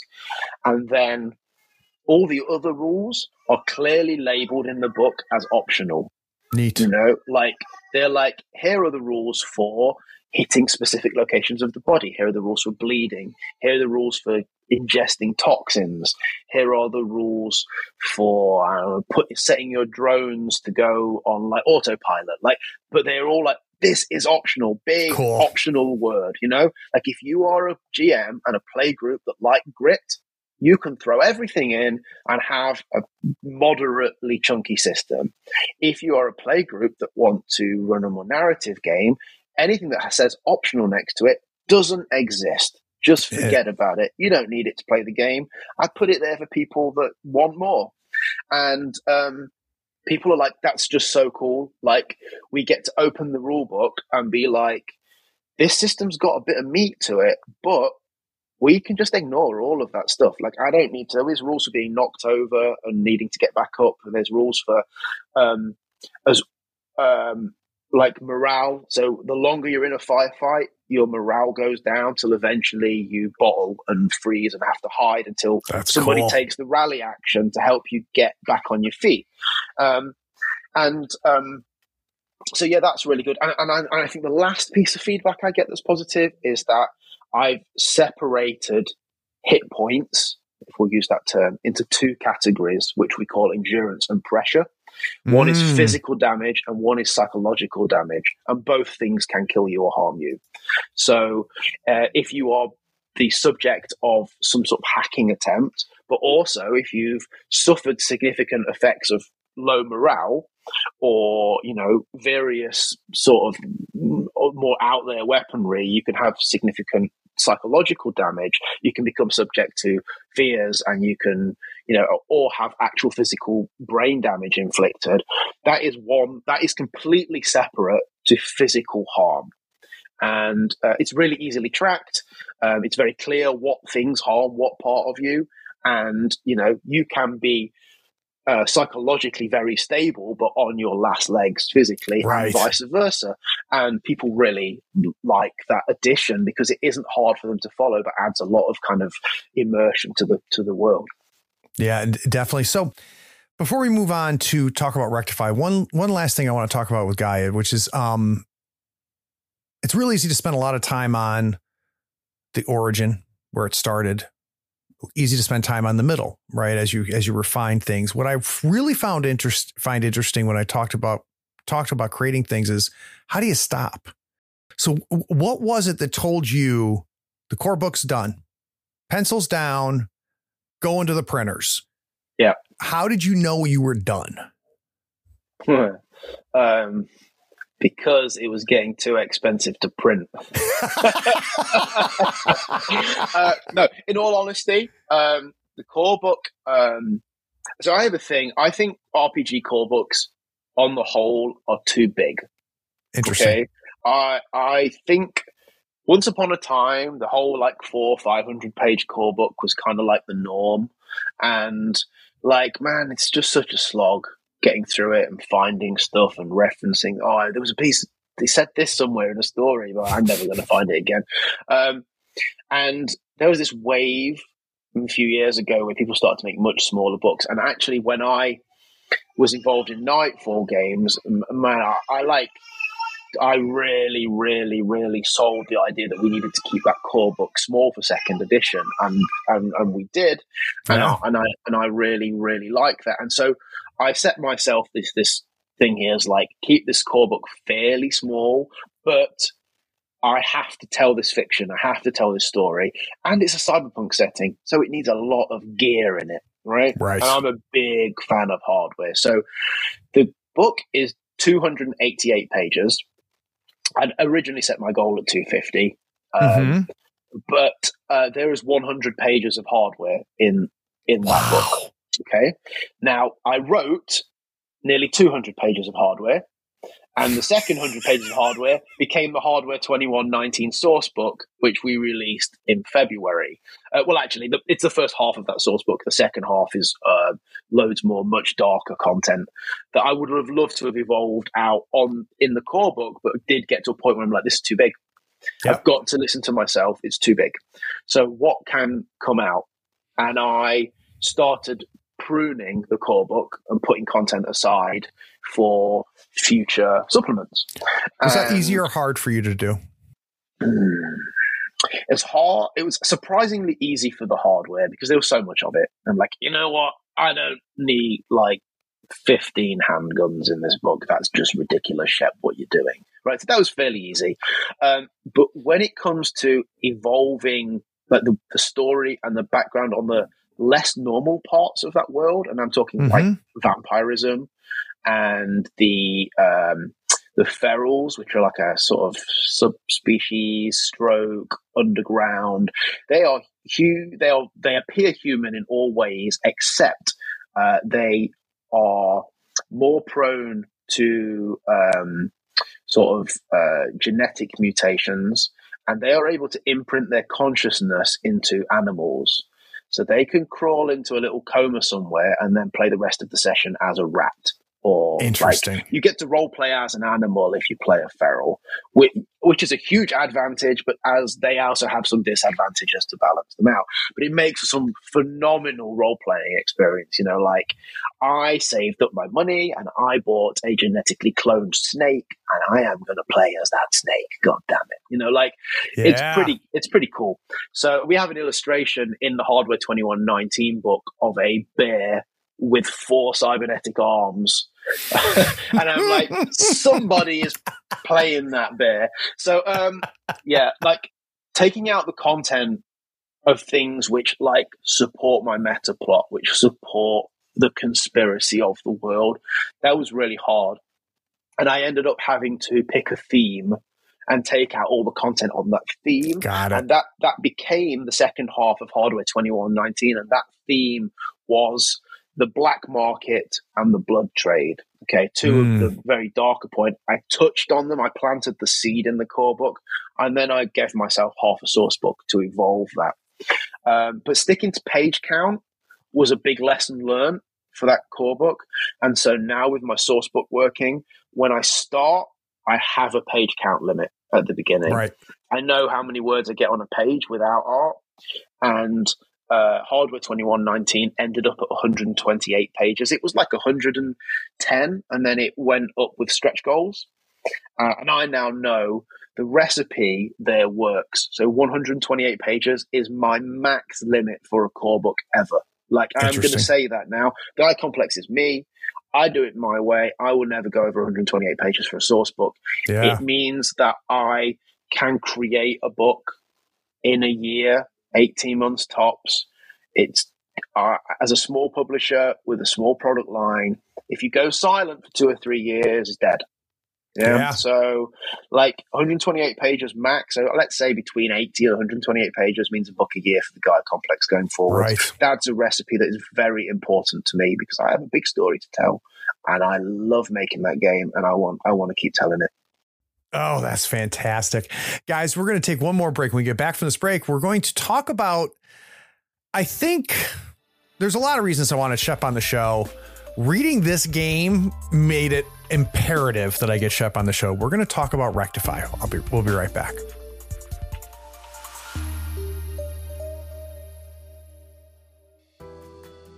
Hey, it's me. I'm interrupting this episode, and I hope you're enjoying it, and I bet you're anxious to hear the rest. But before we jump back, I need a favor. Do you know someone who might enjoy this episode? Can you shoot them a quick message or maybe even send them a link to it? Listeners sharing this podcast was the primary reason we almost doubled our audience last year. Also, would you like to see and hear these games in action? Go to the Third Floor Wars YouTube channel and Twitch stream. Our actual plays combine compelling role-playing, character-driven action, and system tutorials. We create great stories while lifting the hood and showcasing the game mechanics. Links to both are in the show notes. Okay, last thing, and I mean it. Have you rated this podcast on your pod platform yet? Maybe even written a short review? It is a simple way for you to be even more awesome than you already are. Okay, now I'm done. Let's jump back and listen to the rest of this episode.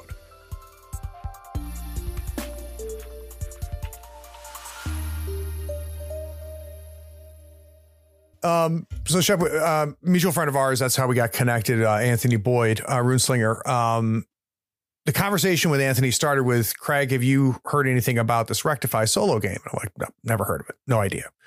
And he goes, let me tell you 2 things, right? Tells me 2 things about it. I'm like, what the hell are you talking about? So you gave me a little bit of a sneak peek, which I do appreciate, but everybody listening, if you're listening when this is released, you know the routine, right? The Kickstarter's out there. You've got the link. You got to check this damn thing out, but I want to talk about it. So let me give you the blurb first. Rectify is an immersive solo role-playing experience about facing death and atoning for the wrongs of an ill-spent life. Now, the ninja word in here is immersive. So that's where I want to start before we talk about where the hell this game came from. So how do you get off telling me that a solo role-playing game is immersive? What does that mean? Well, Rectify is quite unique. I think it's fair for me to say it's quite unique the way that the game is played. Okay, so it's a game of two halves. It is, I guess, what many people would call a journaling game. On one hand, you spend some time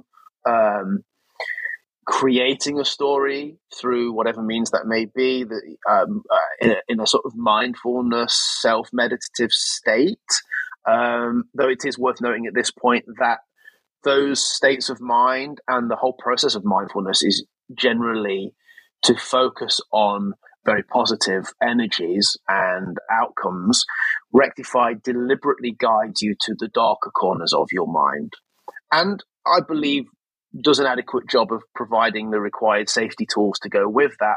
But still, it is deliberately pushing you to the darker imagery that your mind may create. And inevitably, whatever the experience ends up being, in line with the scene that is described in the book, you will spend a little bit of time writing down your story and recording it for the future. So that is not that is in itself quite immersive. You are creating imagery and you're spending time with it, and we recommend using sensory deprivation to really enhance this, whether that's just putting some earbuds in and having complete silence and your eyes closed. I mean, we touched slightly off the call earlier on about, like, I'm actually a qualified hypnotherapist, a mind coach. Like, it's something I used to do for a living a long time ago, and I still use those skills with families and friends. But the power to your imagination of just having your eyes closed for 10 minutes is unbelievable, like unbelievable. And so that in itself is an immersive experience. However, that is not the reason I describe the game as being immersive. The reason I use that term is because Rectify explains that in this game, the player and their character are connected through a bizarre link, and that actions that you take as Craig will help to drive forward the story and impact and influence the arc of what's happening. Okay, and what does that mean? Well, that means depending on the particular scenario, each of which has a theme, various what we call pledges should be carried out by the player.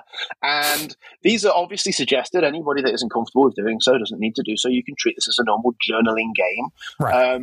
And you can also, if you think you've got a better idea than the ones we suggest, go ahead. They would range from anywhere from filling your mouth with red hot chilies and refusing to open your mouth until they've all been eaten, to having an ice cold bath, to walking out into a crowded public place and screaming something motivational at the top of your voice. Okay? Other things might be to, I don't know, call an ex-girlfriend or boyfriend and apologize for what went wrong in the relationship. The idea is to take you out of your comfort zone in a range of different ways, either for physical discomfort or emotional discomfort, or maybe a sense of embarrassment, though the game doesn't strive to belittle or humiliate anybody. Right. It may just be that is the response that you feel that your character will best atone from. And so it wherever your mind takes you as to how you should achieve those pleasures is the way to go. And then you will roll the experience of that into what you're imagining with your character, and then you will record that experience. And playtesting was interesting. I bet. And feedback from people was just like jaw-dropping. They were like, I just didn't think I was... People were like, I didn't think I could create worlds like this. I didn't think I could imagine things. Just the journaling side was just really enlightening and scary at times, where your mind can go and bringing up emotions.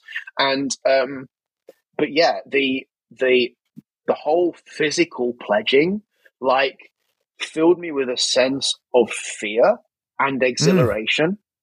And I said to those people, to all of them, I asked the same question: what experience in your life is that most like? What does it remind you of the most? And most people said it reminds me of watching my first horror movie. Wow. Or an amazing horror movie. You know, the first movie that really scared me, I went to bed that night and I slowed my breathing so I could hear what was in the room. And I'm like, you have just told me, like, that's the greatest compliment ever. I've created a solo horror role-playing game that's designed to take people out of their comfort zone and give them a lasting experience. And you're telling me it's like watching a horror movie. I am so proud of that feedback. Oh, that's cool. So yeah, that is what immersive means. I believe this is a very unique gaming experience. I am not firsthand aware of anything else that uses a similar process. I am aware of some phenomenal journaling games that inspired me to create a journaling game.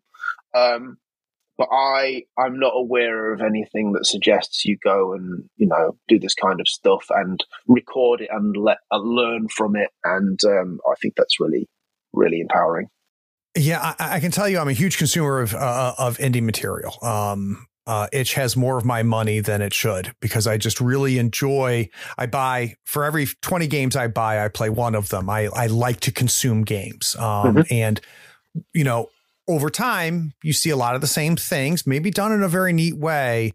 But it's now to the point in my life where it's pretty hard to show me something I haven't seen before. Now, I haven't seen everything, so I can't tell you that this is 100% unique. I'm sure there's somebody listening going, Greg Stafford created this back in 1978. But I've never seen anything like it. So I really, my big question is the pledge concept, the meta connection between player and character. Was that at the very beginning? Did it come later? Like, when did that bomb drop and what did it look like when it first hit? So, to answer that question, I should probably tell you where, when, and how I made the game. Let's do it. Like, wrote it. So, okay. So, the original spark, the inspiration behind the game came from a couple of things, a couple of sources. The first was the work of two particular artists. One, his name is David, and his surname eludes me, and I apologize, but he owns a small clothing company in London, in the UK, called Lamort Clothing. I'm actually wearing one of his T-shirts right here. You can see it on the video. And he makes phenomenal occult artwork, like phenomenal, like skeletons and knights in armor and like twisted imagery, like absolutely mind-blowing, to the point that if he releases a T-shirt, I buy it. Plain and simple. Wow. Like, just done deal. Like, my wardrobe is basically a Lamort Clothing warehouse. And the other is an artist that my little sister made me aware of. She's an illustrator herself, and she's a fan of this chap's work on Instagram. A guy called Albinus Design, and he does a lot of biro on paper artwork, and it's very dark, very occult. So those two, I had this thing in my brain, like I was really inspired by that artwork, and I really wanted to make a game that could use that black and white like artwork. Like I knew that I've always had this thing about the whole kind of like angels and demons, heaven and hell. I'm not a religious person. Right. I don't think about those concepts in a religious context.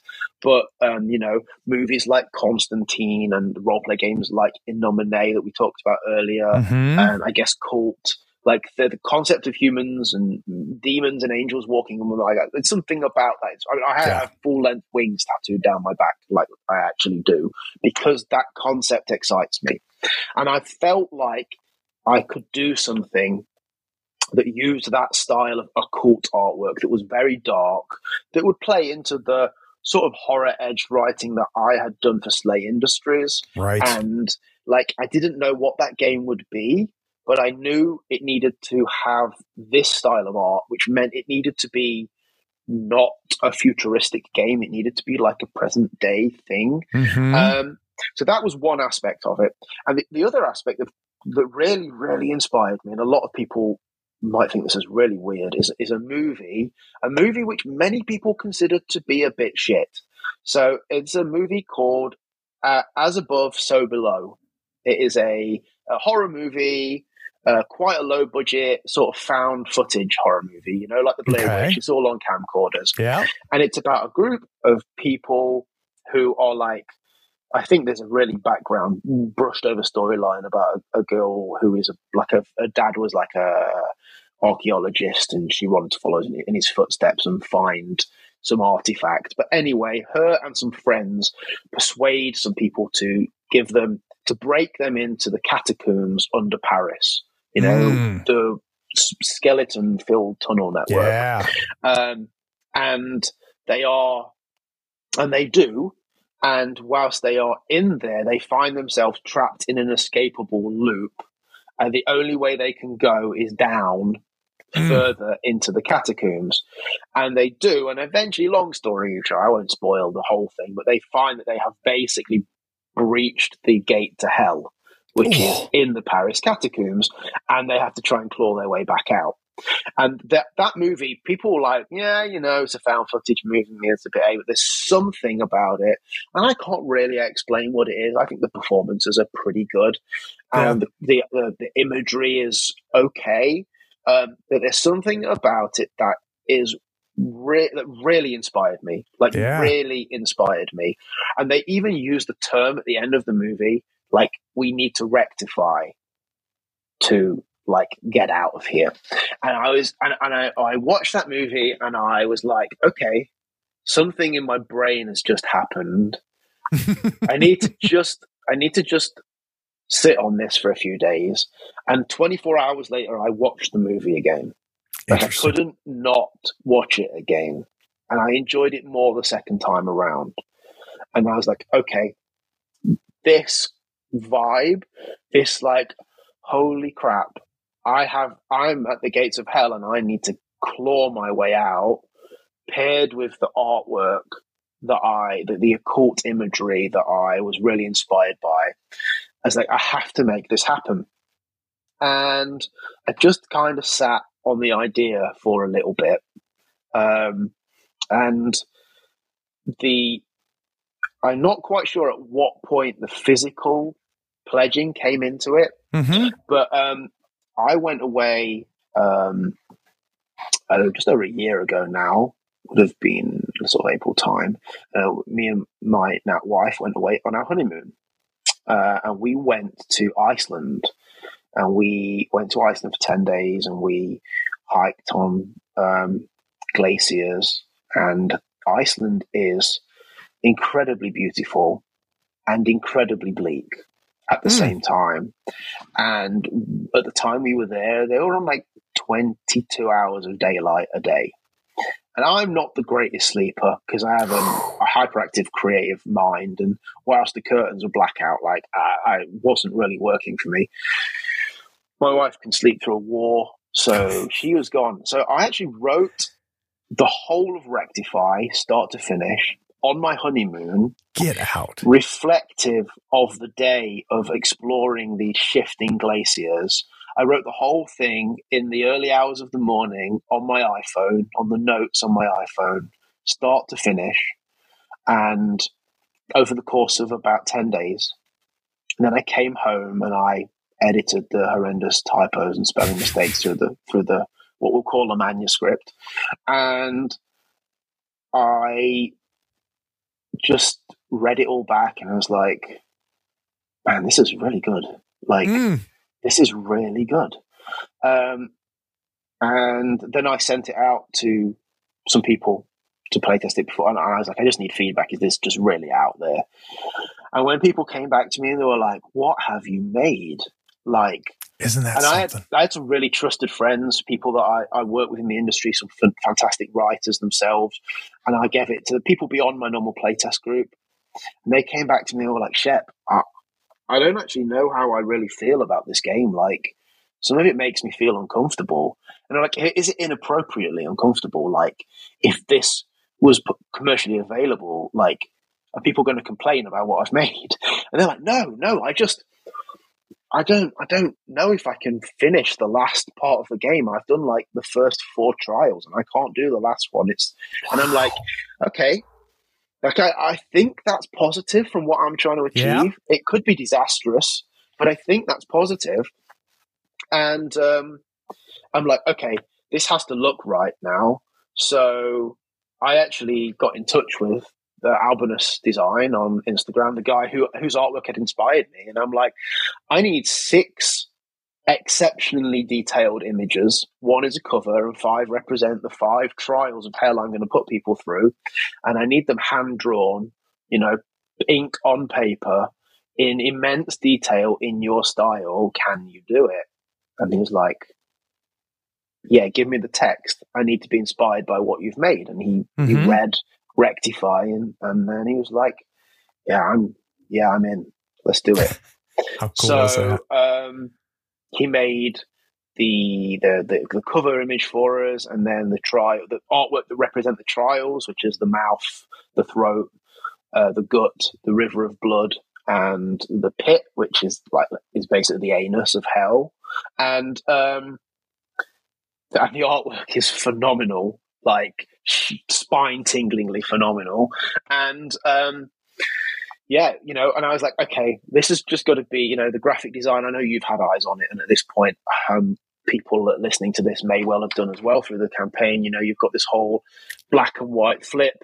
Every page, like, it splits in the middle and goes from white text on black to black on white, and it's very, like, everything was done. All the graphic design I did to just try and reflect the mood and the what's happening, like the whole concept. And it's a little game at the end of the day. It's not a big hardback book. It's an A5 format soft book. It's 36 pages, and it comes with a small journal for you to record, a thematically designed journal for you to write in.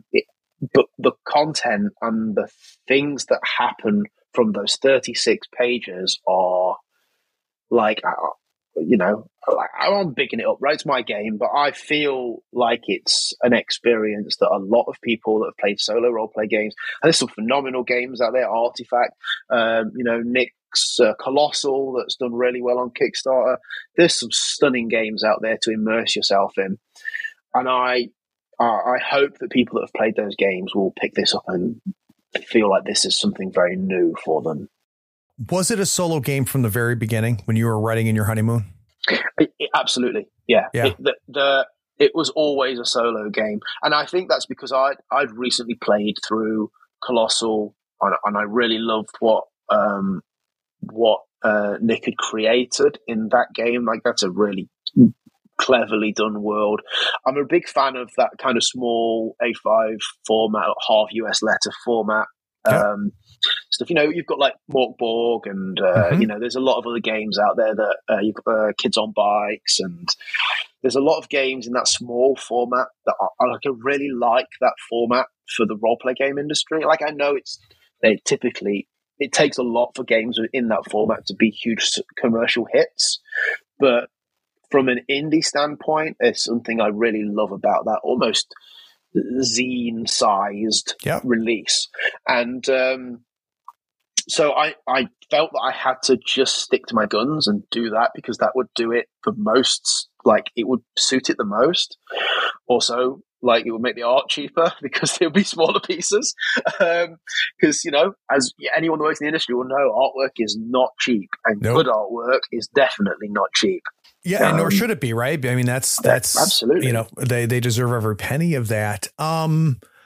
Whenever I talk to somebody, Shep, that is so we're talking before the Kickstarter launches. This is being released for those of you listening right after release. The Kickstarter's live. Scroll down, the whole routine. What I always find interesting, and I get a different answer almost every time. Where is the game? Is it done? And now we're doing the Kickstarter? Or are we going to work on it during the Kickstarter? Or are we going to close the Kickstarter and there's a lot of work to be done? Give me a sense of how baked this is. It's done. 100%. It's print ready. The game is done, the artwork is done, the layout is done, the graphic design is done, the proofreading is done, the file prep is done. Wow. The only thing, so basically I make it explicitly clear on the Kickstarter, and anybody that's listening to this at this point will have likely seen the Kickstarter or be about to jump onto it.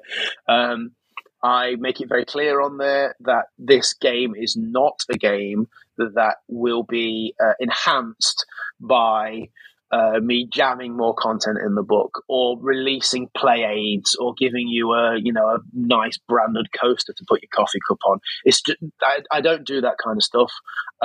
The game is available as the game with the journal, and you can purchase extra journals if you want to keep them for recording more. You can just use a piece of paper for all I care. Right. Like that, the experience is playing.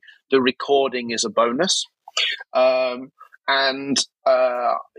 game is done, and the Kickstarter is going to raise funds to manufacture it, print it, get it out into distribution, hopefully. And the only stretch goals that I will be running will be some physical upgrades to the print quality. That being, I'm starting at a phenomenal print quality, and I am prepared to push up paperweights, cover weights, maybe a nice finish on the cover, but nothing that involves touching the content of this book. That's huge. That's actually something that I'm really passionate about. Like, it's a hard thing for me to be able to follow through on with my work with other publishers, but for myself, we've run 2 campaigns for the Gaia complex, two different books that have come out. Both times those books were entirely written, and artwork was over 75% complete before I went to Kickstarter. The only writing I did was for when I unlocked additional pages of content on stuff, and I'd already storyboarded what that would be. That's cool. I just decided, if you unlock the stretch goals, I'll write it and put it in this book, and if you won't, it will go in the next book. It's going to get written eventually anyway. So, we fulfilled both campaigns. The first campaign actually fulfilled a month late because COVID happened. And we'll give you a pass. The source book was scheduled for fulfillment in February just gone, and we fulfilled in December before Christmas. Unbelievable. So, like, in the current marketplace, to be delivering on time or early, but that's because I just hold off on going to Kickstarter until I'm like, I don't want to. Running a Kickstarter is a huge investment of time, even if it's a little tiny Kickstarter. Like in Zine Quest, I ran my Kickstarter for Kendo Koala and Friends, a really silly tiny little game, 16-pager that I made. We got like 50 backers, and we just a tiny little campaign. Yeah. Still, you have to be dedicated. Every single person is important, and I don't want to be thinking I need to write and work. Like I need to be on Kickstarter mode, not creator mode during the course of a campaign. And afterwards, when it's your own stuff and you're a one-man band, and you've got, the print file prep, and then you've got the manufacturing, and you've got to sort out fulfillment and the incoming goods to the country. And then, I think you need a few months to focus on the business side of a Kickstarter. And I think a lot of creators pass that up, and they run into difficulty because they are wanting to get back to the creative process, and they take their eye off the ball a little bit. It's a story we've heard before, more times than I wish. And it tends to be more naivete, not bad intentions, right? It's just not understanding it. So last but not least, Shep, one of the things that I do at the very end of all my interviews is I put an end cap on it. We've gotten your origin story. We've learned so much in the process, up to and including the newest things that you've created. The end cap I want to put on here is you make. Other people are consuming, right? I want to know what you consume. So we've touched on it a little bit, but I want to know, is there anything recently that's gotten its hooks into you the way the stuff you've made has gotten its hooks into other people? So is there anything recently that has taken over your life? It could be a video game, a board game, a book, a movie, something that you couldn't shake, you couldn't get out of your head. Yeah, interesting question. So I've seen quite a lot of good TV recently. Let's talk about it. I've literally just started watching. I'm very late to the game. I know everyone else starting. I've just started watching The Last of Us. Oh, So, yeah. And we're a couple of episodes in, and I know this is a big hit for me. So episode 3, have you watched it yet? That's tonight. Episodes. We've watched the first 2, yeah. So please don't just. No, I'm not gonna say a goddamn word. Just send me an email when you're done. That's all I'm gonna ask. Yeah. We'll speak tomorrow. So that's definitely gonna be a big hit. I mean, it's gonna be hard not to shout about the Mandalorian, right? Because I mean, I'm a huge Star Wars fan, and I always have been since I was a child. It's a big influence to me in a lot of ways, and what John Favreau and Dave Filoni and the crew have done with the Mandalorian and the recent TV offshoots of Star Wars stories are just frankly fantastic. Not that the movies themselves are fantastic, but what they've done is next level, and that has inspired me a lot. I mean, since watching the last season of The Mandalorian, my regular games night, I've been running a West End Games Star Wars RPG 2nd Edition Star Wars campaign. That brings back memories. Usual dark twist. So we've been playing Star Wars, and actually in the last few weeks, me and my in-house gaming buddies that are my boys have been playing huge amounts of Star Wars X-Wing 2.0. Oh, nice. We got it back out and we struggled to stop playing. We were literally after school. They come home after school. We must play X-Wing 2 games a night minimum. Wow. Every day. We have this little I'm going to show you. We got a little Mandalorian keyring here. Oh, this is amazing. Our trophy. And whoever wins the most recent game takes this. And my oldest son, Oscar, is on a 6-game win streak. And we have a little once you win a game, you can't change your fleet list until somebody beats it. Ooh. So he's on 6 games straight with the same list. And it's really competitive. And we play it but for something to make you want to get a board game out or a war game out or something, we have a lot of games. Yeah. You get something out and you're like, what do you want to do tonight? Do you want to watch a movie? Do you want to, no, we want to beat Oscar X-Wing. That's all we care about now. God, that's fun. That's really, really huge. The Mandalorian has done big things for me. And also, it's very clear to me I'm a big fan of the cyberpunk genre and the dark dystopian side of things. Whilst it's been some months since I watched it, my brain keeps going back to The Peripheral. It was on Amazon. It's based on the William Gibson novel, which I'm a big fan of William Gibson's work. My God, I don't know nothing about this. I mean, I think it's a phenomenal piece of work that they created. It does a good job of representing the technology and the concepts of the novel. It, like most television series, it does take its liberties on changing content. It's a different medium. I believe that series took sort of storytelling of that genre to a next level. I was a huge fan of Altered Carbon when that came out. The first season in particular, the second season didn't really make me tick so much. Same. And whilst Altered Carbon is a lot more action-packed than something like The Peripheral, which is much more about the characters and the story, it'd been a long time since I'd seen something with a cyberpunk flavor that got me excited, and I literally couldn't wait for the next episode. And I think they did a phenomenal job of The Peripheral, a really phenomenal job. I would recommend it to anybody. So that inspired me to open the laptop and write into the early hours of the morning again with Gaia complex content. So anything that does that is a really big hit. Is a really big hit for me. So I would say, that's great. And this week has been a bit silly because there's so much new cool stuff has come out. Because obviously, I've just finally got round to being able to watch The Last of Us, and then the Witcher started yesterday on Netflix, and God damn it, I can't. Not enough time.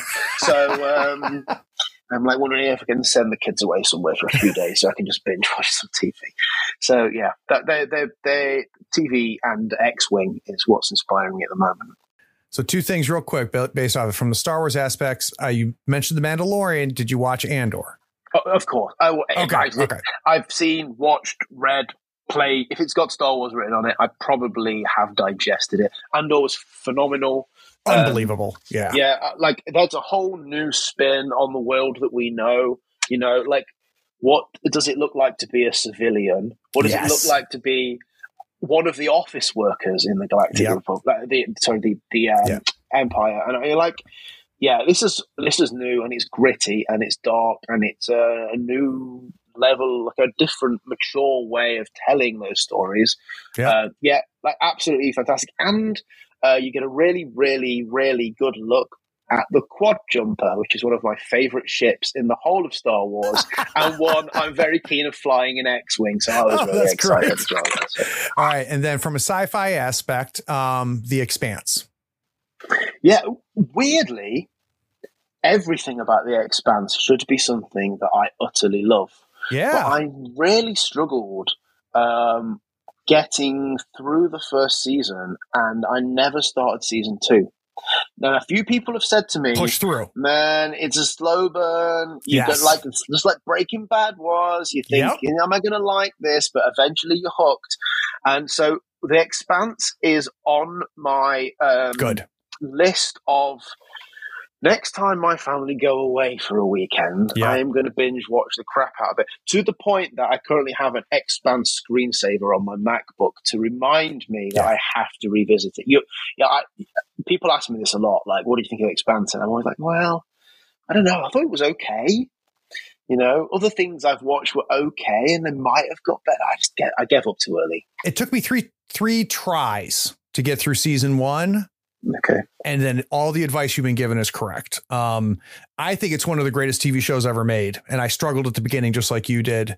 Here's the thing that I'm going to put in there to hopefully push you to get through it is so hard to stick the landing on a show.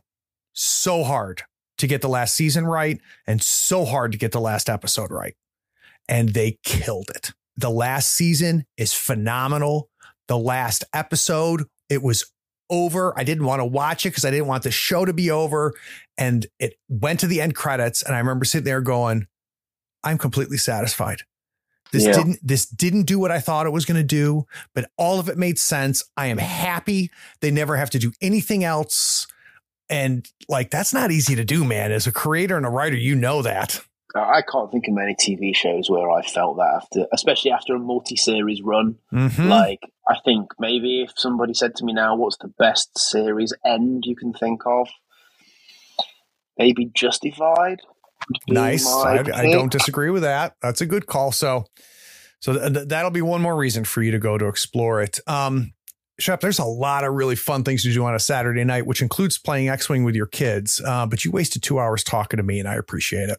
No, thank you so much for asking me to come on and talk about my past and my games and talk about Rectify.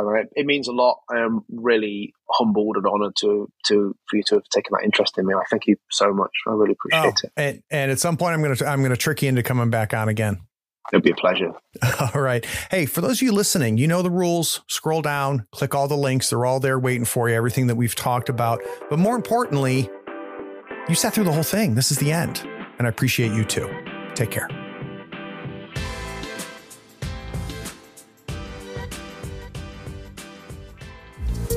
We hope you enjoyed this episode. Subscribe to Tabletop Talk and share it with your friends. Check out our content on YouTube and Twitch. Follow us on Twitter and Facebook and stay updated on everything coming from Third Floor. All the links are in the show notes. Take care, floorheads.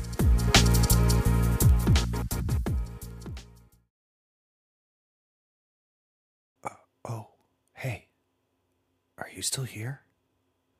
Wow. Well, the episode is over, but if you're bored, why not go to patreon.com and support the show for as little as $1 a month? Yeah, you can just scroll down and get the link. It's Patreon that makes this and all of our other content possible. Don't you want to join the other floorheads on the Patreon Discord? Anyway, thanks for sticking around. Take care. Bye.